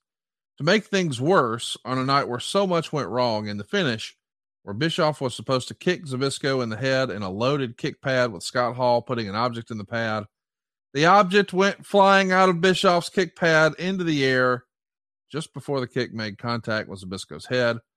Zbyszko had to sell that blow as a knockout, and Hart, who had been teased as a heel referee throughout the match, suddenly shocked everyone by punching out Bischoff, as he did McMahon, when Bischoff offered him the huge money, thus, I guess, showing publicly that he wasn't a sellout. So, listen, I think we all agree that maybe the match didn't live up to the heat. But in hindsight, if we had to do it over again, as you said, we're all geniuses in hindsight. Should this have been a tag match? Like, that would have camouflaged some of your inexperience, maybe. And it could have been, and I'm just freestyling, maybe it's Scott Hall and Eric Bischoff taking on Larry Zbyszko and a mystery person who was revealed to be Bret Hart, maybe, or something, as opposed to you guys just one-on-one like this? Or do you think, no, in hindsight, maybe we wish the match was a little better, but this was the right idea? I think I would agree that a tag would have probably been better. That part I agree with. Involving Scott Hall, I still don't think it was the right time to involve. Especially, okay, can you imagine if it was Scott Hall and Eric Bischoff against Larry Zbyszko and Bret Hart?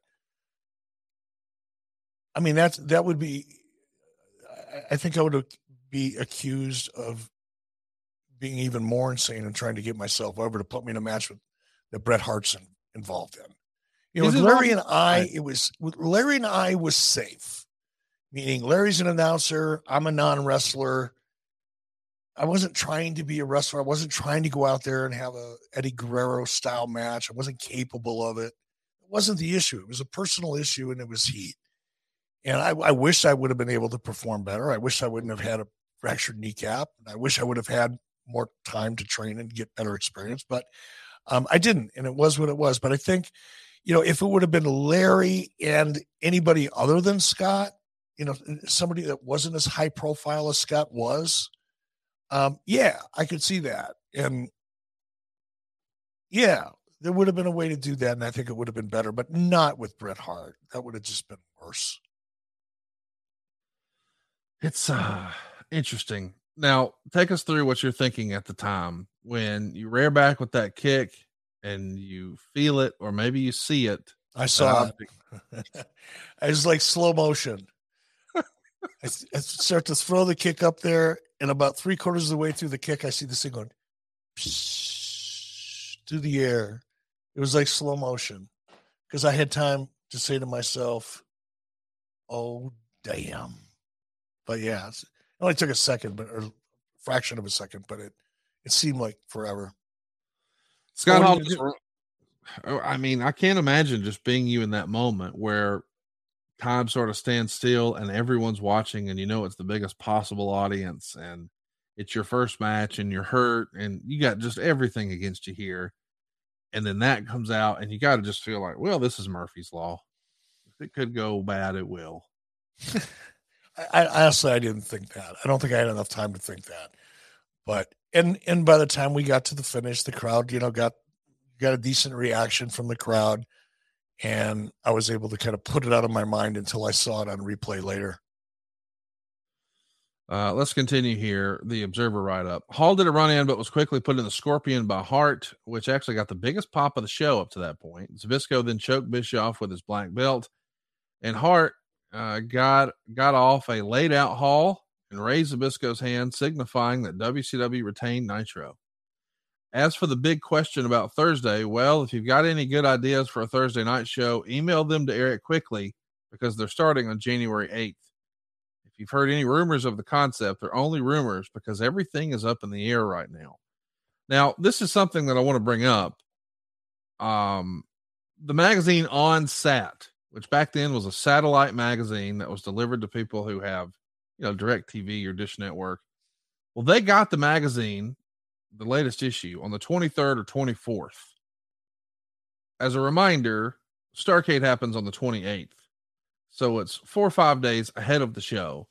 And they have a story about the new NWO Thursday Thunder show, which essentially gives away the finish of the match.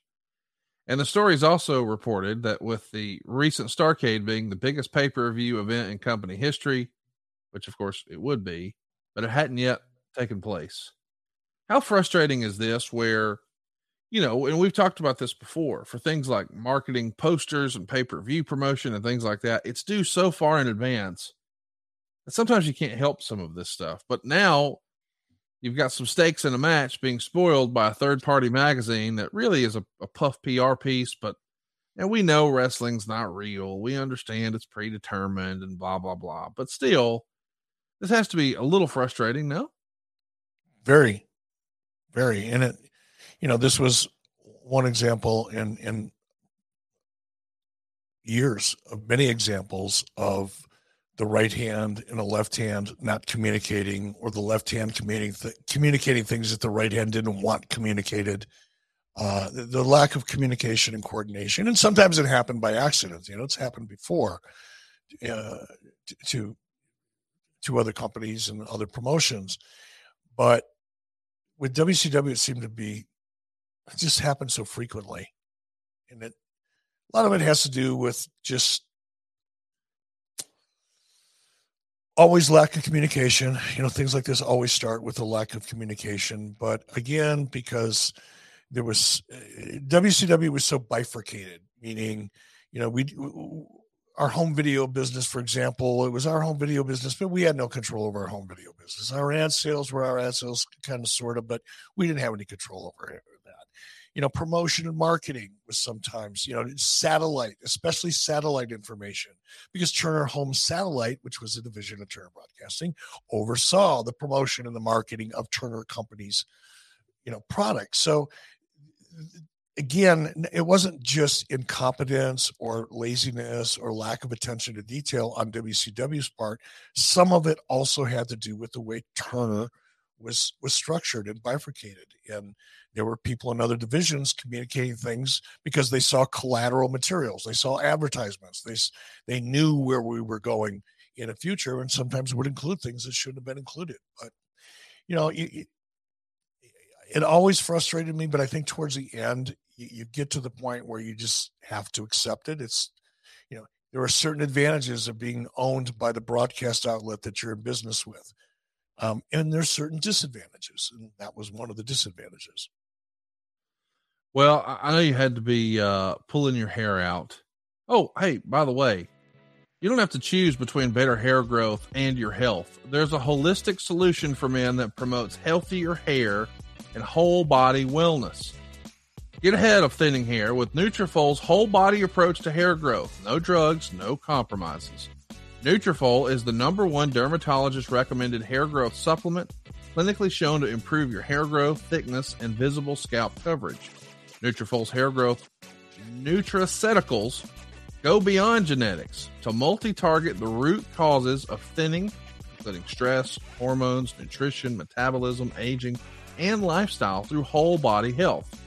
Physician formulated using natural medical grade ingredients, Nutrafol's drug-free patented technology provides consistent, reliable results without compromising your sexual health.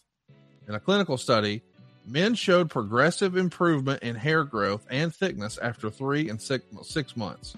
Nutrafol is also trusted and recommended by more than 3,000 doctors. So here's the deal, guys. You can grow thicker and healthier hair and support our show by going to Nutrafol.com/men and entering the promo code 83weeks to save $15 off your first month subscription. This is their best offer anywhere, and it's only available to U.S. customers and only for a limited time. Plus free shipping on every order. Get $15 off at Nutrafol.com/men. That's spelled Nutrafol.com/men. The promo code is 83 weeks. And Eric, we've spent a lot of time talking about how much you enjoyed the NWO and you enjoyed 1997 and you enjoyed working with Larry. But a lot of this wouldn't have happened without a great head of hair, right? None of it. Vern Gagne would have never hired me had it not been for my hair. I had weatherman hair. I had perfect hair, a full head of perfect hair that Vern, who was bald, clearly was jealous of. But since he couldn't grow his own head of hair, he hired me. I would have never been hired had it not been for my hair. Look at that hair. Look at it. If you're watching along on adfreeshows.com, that is a head of hair. Damn, look good. Nutrafol is physician formulated to be 100% drug-free. They use natural medical grade botanicals in consistently effective dosage to make sure that you get the most reliable results. Don't take our word for it. Go check it out for yourself. Get $15 off and enjoy free shipping right now at Nutrafol.com/men and use the promo code 83weeks. So it's a big win for Larry here at Starrcade, and Sting, of course, is going to finish us off with another big win. We've talked about that in the archives, one of the highlight moments here on the program. Larry doesn't step back in the ring to wrestle again until Sold Out. That's where he finally gets his match against Scott Hall. At Sold Out 98, of course, we would see Dusty Rhodes turn on Larry in the match versus Scott Hall. That's right. Dusty Rhodes joined the NWO. In hindsight, that wasn't one of our better decisions. Would you agree? You liked it? Oh, okay. I mean, Dusty as in the NWO, that just feels weird. Yeah, it does. And I feel bad about it. That's one we'd love to pull back. And I can tell you all the reasons why, and it's still a bad idea. Yeah. So we'll just let it go with the bad idea. I can't help but bring it up. This is the write-up directly from the Observer. Scott Hall came out with Louis Spicoli, who was his second/flunky. Zbyszko is going to bring out Dusty Rhodes. Quote, for an issue that has drawn so much heat for so many months, it was almost eerie, the lack of heat once they actually got in the ring. There's nothing wrong with the match, as Zbyszko's actual work was solid, and visually he looked in better shape than when he was a full-time wrestler. There was nothing good about the match either. The only strong reaction was a huge Larry sucks chant, followed by a smaller Hall sucks chant. There was a period where the match threatened to fall apart before they went to the finish. Either way, you get the idea. Eventually, Dusty Rhodes does a run-in, delivers the big elbow on Spicoli, who sold it so well that if they could go back 13 years in the time machine, Dusty would have made him one of the Four Horsemen. Rhodes went to elbow Hall, who moved, and he, quote-unquote, accidentally clobbered Zbyszko. And at this point, Rhodes teased going after Hall, but then took off his shirt, revealing an NWO t-shirt. Rhodes and Spicoli began dropping elbows on Zbyszko while the announcer, Tony Schiavone, acted disgusted. And as Zbyszko's laying there, trying to get sympathy, a huge Larry sucks chant starts again. We maybe fumbled the bag at Starrcade and they weren't ready for it. What do you think? They were over it? I think they were over it. Yeah. I mean, it had played out. Yeah. It was time to put it to bed. You try to keep this Larry thing going. You set up a match with him and Louis Spicoli for Super Brawl in February of 98, but unfortunately, Spicoli passes away a week before the show, and that's kind of the end of what we were doing with Larry as well. We haven't spent a lot of time talking about Louis Spicoli here on the program. Now feels like just as good a time as any. How did you handle the news that, I mean, this is a young guy, gone way, way too early, and it would start to become a problem in wrestling where we would see guys who were mixing alcohol and prescription pain pills.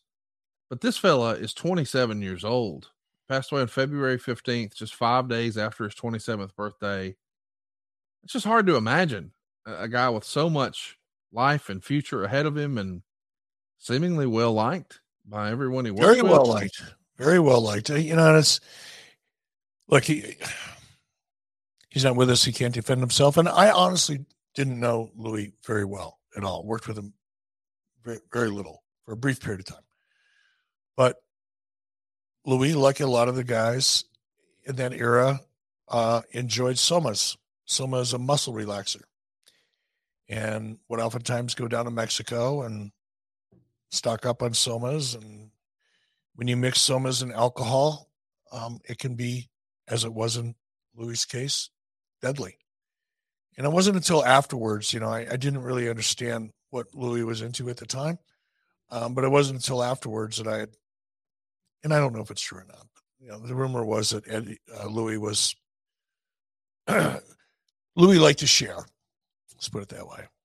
So I was saddened, obviously, by it, but I didn't know Louis that well. And when I kind of found out afterwards what Louis was into, it was just another one of those sad stories. It wasn't all that surprising and fairly predictable, unfortunately. Man, I wish Louis was still with us. He'd be having a lot of fun with wrestling today. That's going to be the end of Larry getting in the ring. I don't think he steps in the ring again for WCW. He does continue as a commentator. Was this did you feel like after the presentation it sold out and the reaction and, you know, then of course the unfortunate passing of Louis Spicoli, like, hey, that's enough. Let's just put this to bed and move it along. How did Larry take that? I think Larry understood. Yeah. The truth is we should have ended, you know, Larry's story should have come to an end at Starrcade. Yeah. That's all it was intended to be. It wasn't intended to go beyond that. But again, Larry wanted to be in the ring and I obviously acquiesced. But But in hindsight, if I had to do that all over again, the Starrcade would have been the end of it. I just think it had played itself out. And obviously building up to the Louis thing and then Louis passing away, it was just like, where do you go from there? What story are you going to start now? And especially for a guy who I never intended Larry to be a regular performer in the ring. Right. Well, we know that that's going to be the end of his in-ring stuff, but does your relationship ever change with Larry? I mean, he's a guy who you sort of broke in with, for lack of a better word. Not him, but you were. And, we know that eventually you're going to get shown the door and he's still going to stick around. And did it change as you sort of rose to prominence and then you got to work with him on cam? And then when you're shown the door, sometimes people learn who their real friends were. Did anything change with Larry through any of this process? Not really. And again, Larry and I were never, we never hung out. I never went to his house for dinner. He never came to my house to dinner. We never went. Larry wasn't much of a drinker.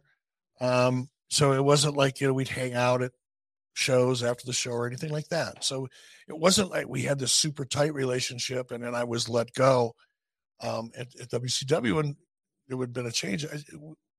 We didn't really communicate much when we weren't working together. And I think, I saw Larry years later and at a convention and we hit it off and laughed and joked and still had a great time. And so I don't think it really changed. No, I don't think it did. Larry may feel differently, but I don't. I'm Alex Rodriguez. And I'm Jason Kelly. From Bloomberg, this is The Deal. Each week, you'll hear us in conversation with business icons. This show will explore deal-making across sports, media, and entertainment. That is a harsh lesson in business. Sports is not as simple as bringing a bunch of big names together. I didn't want to do another stomp you out speech. It opened up so many more doors. The show is called The Deal. Listen to The Deal. Listen to The Deal on Spotify. He gets brought back for one more match in 1999 after you're gone. He's going to lose a retirement match to Kurt Hennig, and then he's going to form the Old Age Outlaws with Terry Funk, Arn Anderson, and Paul Orndorff to feud with the NWO 2000. The less said about that, probably the better. And then he works some indies after WCW closes. And then Larry put a lawsuit on WWE in 2002 over them using the name Living Legend for Chris Jericho. I don't think anything really ever came of it from a legal standpoint. WWE just stopped doing it. Of course, we know that TNA had Larry Zbyszko hanging around from 2003 to 2006. He's going to do a couple of matches with AJ Styles in January of 2003 and then lose a hair versus hair match to Raven in 2006.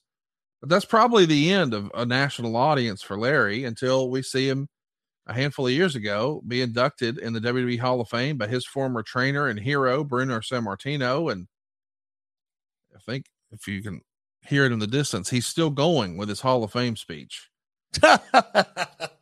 Hopefully he'll wrap it up here soon.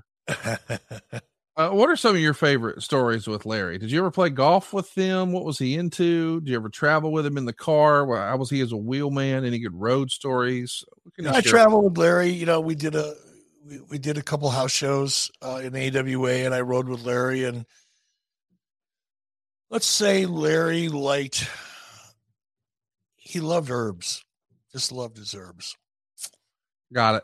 Used them on his food, any kind of herb. Larry loved that.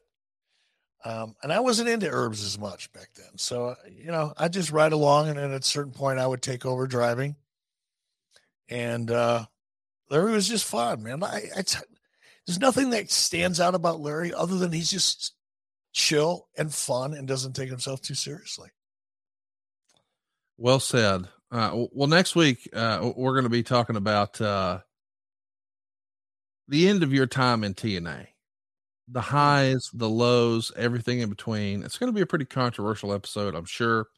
Before we get there, though, I want to remind everybody that tomorrow night, we're doing something we've never done before. Click This is coming to ad-free shows for a live event.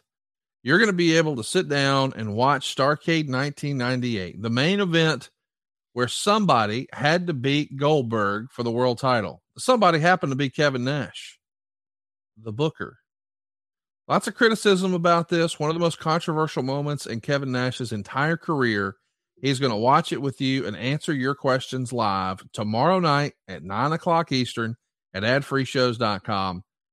All $29 level members will not only enjoy all the bonus content that we have, and there is a ton of it, including a brand new series we just rolled out called The Book, where we sit down with the Booker of world class, David Manning, and we sit down with Jim Crockett Jr.'s brother, David Crockett, and we break down their handwritten notes as they go through the years 1983 and 1985, month by month. It's fantastic.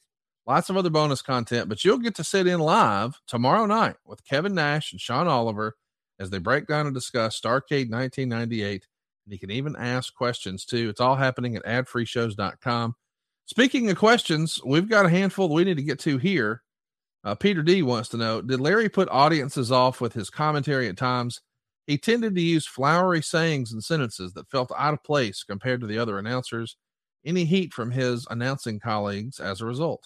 None whatsoever. Everybody's got their gimmick, right? Everybody's got something that they do, hopefully they do, that other people aren't doing that makes them unique. And that was part of Larry's character. I don't think anybody was put off by it at all. And I don't think the audience was. It just made Larry Larry. Instagram, a wrestling historian, wants to know, Eric, what was your favorite Larry Zbyszko match? Thank you in advance. Wow, Larry had a lot of great matches in AWA. I can't pull one out of my memory bank for WCW or a specific one necessarily with Larry in AWA, but there was a lot of great talent in the AWA that could really work in the ring, the style of wrestling that I particularly like subjectively. And there were a lot of them, but I probably couldn't pick one off the top of my head. I have to go back and look at several. I'll tell you this. If you're looking for one that maybe you haven't thought of or seen in a while, let me recommend Wrestle War 92. It's arguably one of the best war games of all time. We would see Sting's Squadron take on the Dangerous Alliance. So that Sting, Barry Windham, Dustin Rhodes, Ricky Steamboat, and Nikita Koloff taking on Steve Austin, Rick Rude, Arn Anderson, Bobby Eaton, and Larry Zbyszko. That's a damn good one. Hey, and speaking of a damn good one, Keeps is a damn good one. They offer simple, affordable, and a stress-free way to keep your hair via convenient virtual consultations with a licensed medical provider and medications delivered straight to your door every 3 months, meaning you don't even have to leave your home. They've also got 24/7 care and support. You see, Keeps has a network of medical experts, the advisors, the prescribers, and the care specialists that you need to support you in making your hair goals a reality. It's also low cost too. Treatments start at just $10 a month, and Keeps offers generic versions of the only 2 FDA-approved medications to prevent hair loss. Did you know that? There's only 2 FDA-approved medications that can prevent hair loss, and our friends at Keeps have them both. You may not know this either. 2 out of 3 men will experience some form of hair loss by the time they're 35, and more than 50 million men in the U.S. suffer from male pattern baldness. Well, Keeps has more 5-star reviews than any of their competitors. You see, the treatments are affordable. They typically cost half of what the pharmacy prices might be. Keeps has everything your hair needs, delivered straight to your door with discreet packaging and proven results. And remember, prevention is key. Treatments can take 4 to 6 months to see results, so act fast. And right now, we've got a special offer for you. If you're ready to take action and prevent hair loss, go to keeps.com/83weeks to receive your first month of treatment free. That's keeps.com/83weeks to get your first month free. That's keeps.com/83weeks. Let's do another question here. We've got Mike who wants to know, I'm from El Paso and I'm just curious, how did you all make the decision to have Larry Zbyszko get lost on a golf course and stranded before that episode of Nitro? He was such a competent on-air guy. This was the one time he seemed aloof and thrown off. So he really loved that bit. What do you remember about that? God, I don't remember it at all. I have to go back and find it. I'm drawing a blank on that one.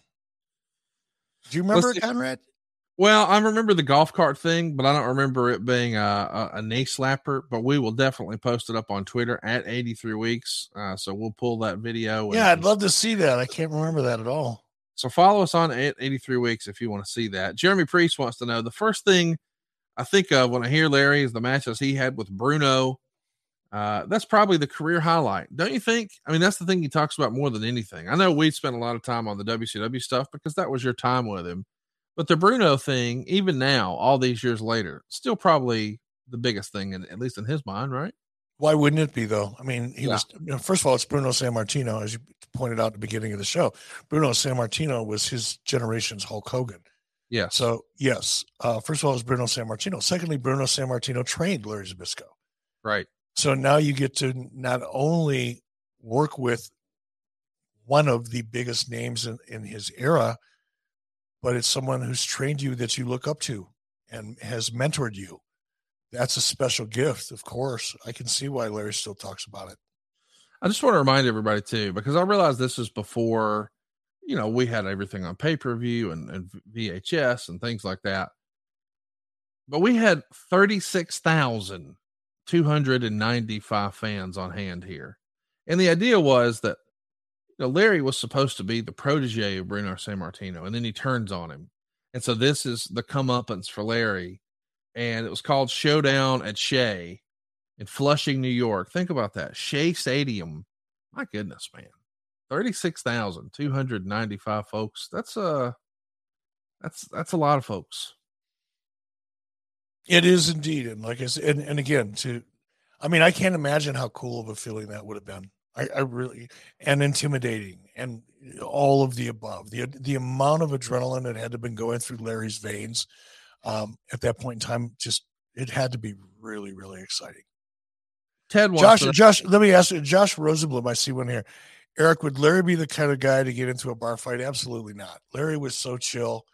I mean, he wouldn't let you take advantage of him. He wouldn't, let you punch him in the head and walk away, but he would avoid that. And besides, Larry wasn't the kind of guy that anybody would want to pick a fight with. There would be no reason. He was just too chill, too much fun. Mark Nelson, who's watching over on adfreeshows.com, he wants to know, can we do this every week? As a matter of fact, Mark, we're going to do that. We're going to start doing this every single week we can over at adfreeshows.com. Doesn't get any earlier than real time. He had another follow-up question. What made Eric decide to put Larry in as a commentator?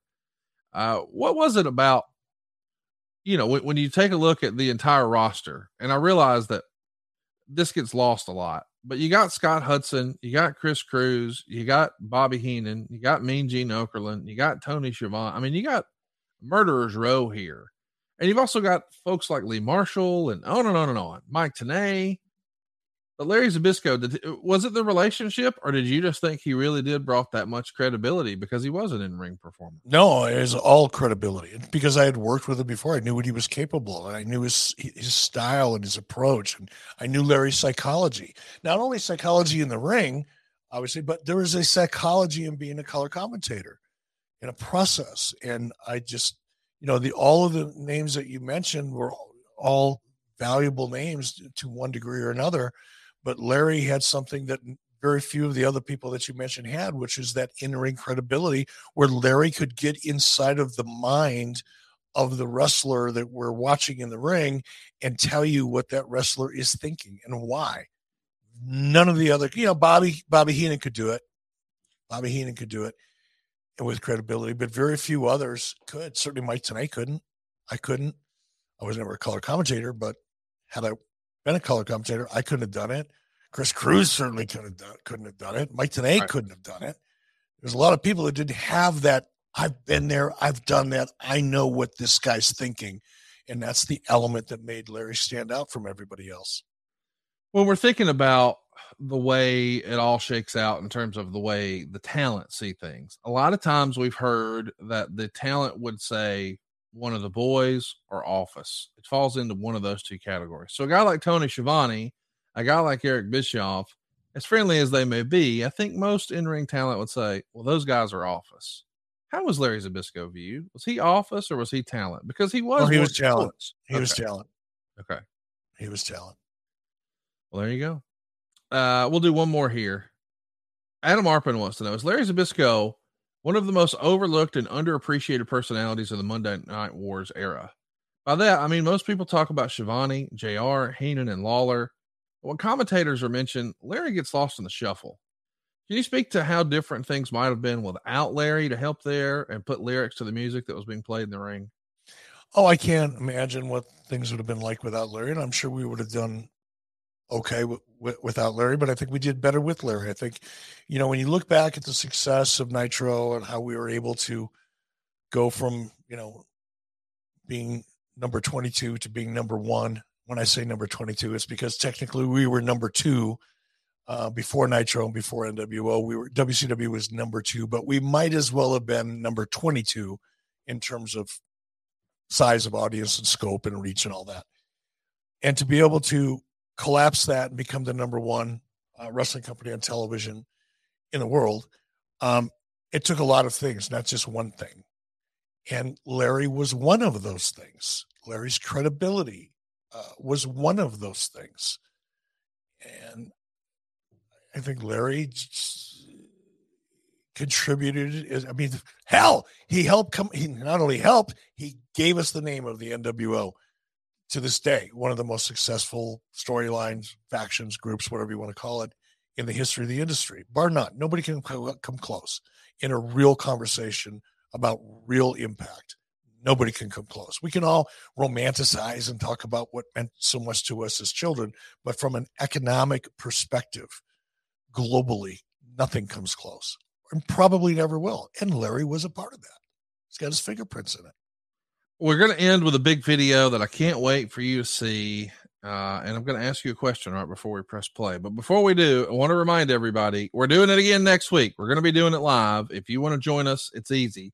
Go check out adfreeshows.com, sign up, and be sure to take part in tomorrow night. And I'm telling you, everybody's going to be talking about this come Wednesday morning.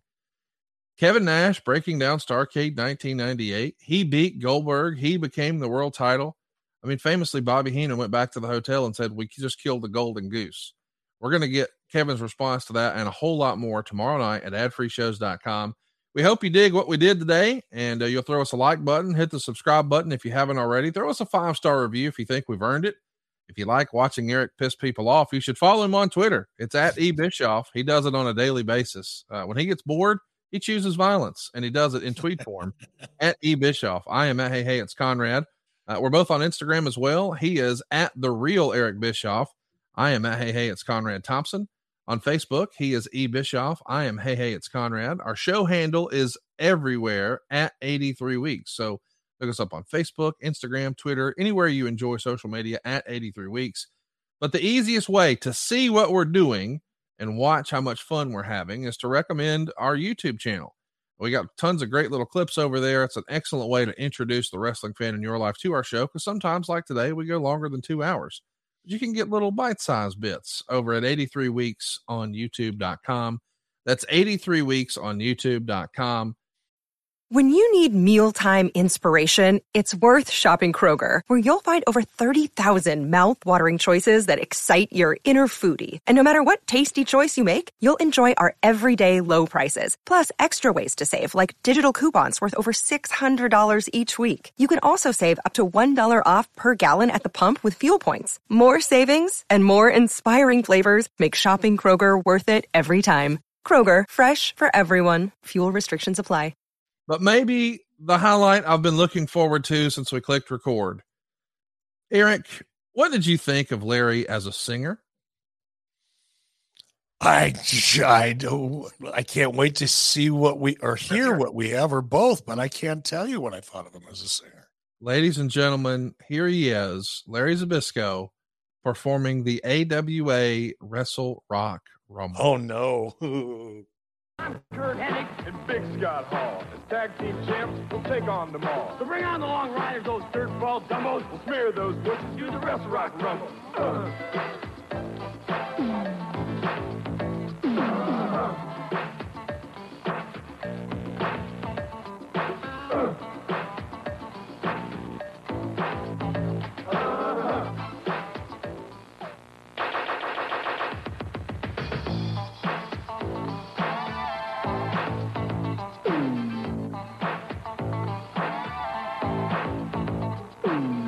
Ken Resnick, and I'm here to say we've got the greatest wrestlers in the AWA. But you're not here to listen to me mumble. Let's fill you in on the Wrestle Rock Rumble. Get on!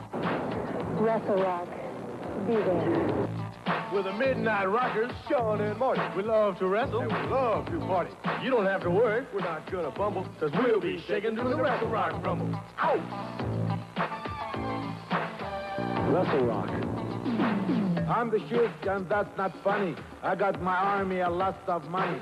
If Gagne in my way, I'll make him crumble. He be sorry, I did the Wrestle Rock Rumble. Wrestle Rock, be there. I'm Jerry Blackwell, and I want to see. I want to get my hands on that pencil neck geek as I watch the EDF Bumble. I'm going to make my splash in the Wrestle Rock Rumble. The AWA, you, me, and Wrestle Rock. I'm Greg Gagne, and I'm in a rage. I want Brody, and I want him in a cage. The high-flying drop kick will make him seem double. I grind him up at the Wrestle Rock Rumble. Woo! Wrestle Rock. I'm Kurt Hennig. And Big Scott Hall. As tag team champs, we'll take on them all. So bring on the long riders, those dirtball dumbos. We'll smear those bushes, do the Wrestle Rock Rumble.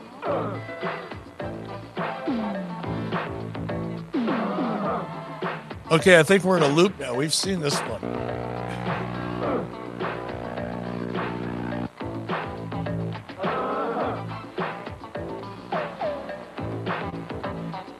This is Vic Blockwinkle, and I've got a passion. I'll get the title back from the humanoid Hanson. I've got the brains, and I'm not humble. I'll take the belt back and do the Wrestle Rock Rumble. Wrestle Rock, April 20th, at the Dome.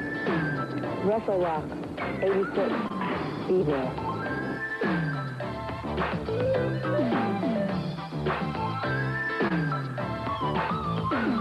I'm Larry Zbyszko. I won't be through till I get done slapping around Scott in the Duke. Gonna beat the ugly bartender into a bundle and laugh all the way doing Wrestle Rock Rumble. Ow! This game talk got a mouth that won't quit, but I'm Scott McGee, want to smack a little shit. And when I'm through, you won't be able to mumble. I'll be left alone doing the Wrestle Rock Rumble. Yeah! Just one last word from the former champ Vern, but give it a lot of thought to one more turn. There's some old scores that still give me trouble, and I'm starting to get the urge to do the Wrestle Rock Rumble. So there you have it, and now you know him. And on April 20th, it's at the Dome. So get your tickets to be under the bubble, because you two can be doing the Wrestle Rock Rumble. Do it! Wrestle Rock Rumble. Wrestle Rock Rumble. The Wrestle Rock Rumble. Wrestle Rock Rumble. Eric, anybody who gives you shit about Master P and WCW ever again can kiss your ass. I think Ken Resnick should be indicted. I don't think there should not be a statute of limitations on being the most awkward white guy in the world. Ken Resnick should be indicted. There should be some kind of crime against culture or something that he could be indicted for. You know, something that was so heinous and did so much damage to the culture and the psyche of those people that were alive at the time and watching wrestling that, I don't know, maybe even civilly. You should be able to sue him for that. Do you think if you tried, you could recreate his dance moves? No. No. That was hideous. Yeah. That was hideous. Eric Jones says Ken Resnick set white people's rhythm back 100 years. Man, what a fun time this was. I hope you enjoyed the Wrestle Rock Rumble as much as we did. The silliness that is professional wrestling is the gift that keeps on giving. We had a blast today here on adfreeshows.com. You get it early and ad free. Doesn't get more early than real time. What'd you think, Eric, doing our show with a live studio audience for the first I can't time? wait to do more. I can't wait to do, because as we get more used to it, we'll get better at it. We'll be able to include more people and make it a party. Absolutely love it. It just raises the energy of the show. We'll be back next week talking about the good, the bad, and the ugly of Eric's run and TNA. You think we'll get sued after next week? Well, I won't, but you think you might? I got nothing. You can't get nothing from me, brother. Sue away. Sue away. Come get it. You want some? Come get some, as Scott Steiner used to say. We'll do it next week right here on 83 Weeks with Eric Bischoff. John brings his skewed sense of humor. Jeff brings tips to cut strokes off your next round. Together, it's those weekend golf guys. They'll pay a lot of money to PXG and Titleist and Callaway and on and on and on, right? How many yards do you think you're going to pick up with that extra driver? I think I can get an extra 5 to 10. What if I give you 15 to 20? You pay me more. Jeff Smith teaches on a sliding scale. Those weekend golf guys, the podcast, part of the Believe Network. Just search BLEAV on YouTube or wherever you listen.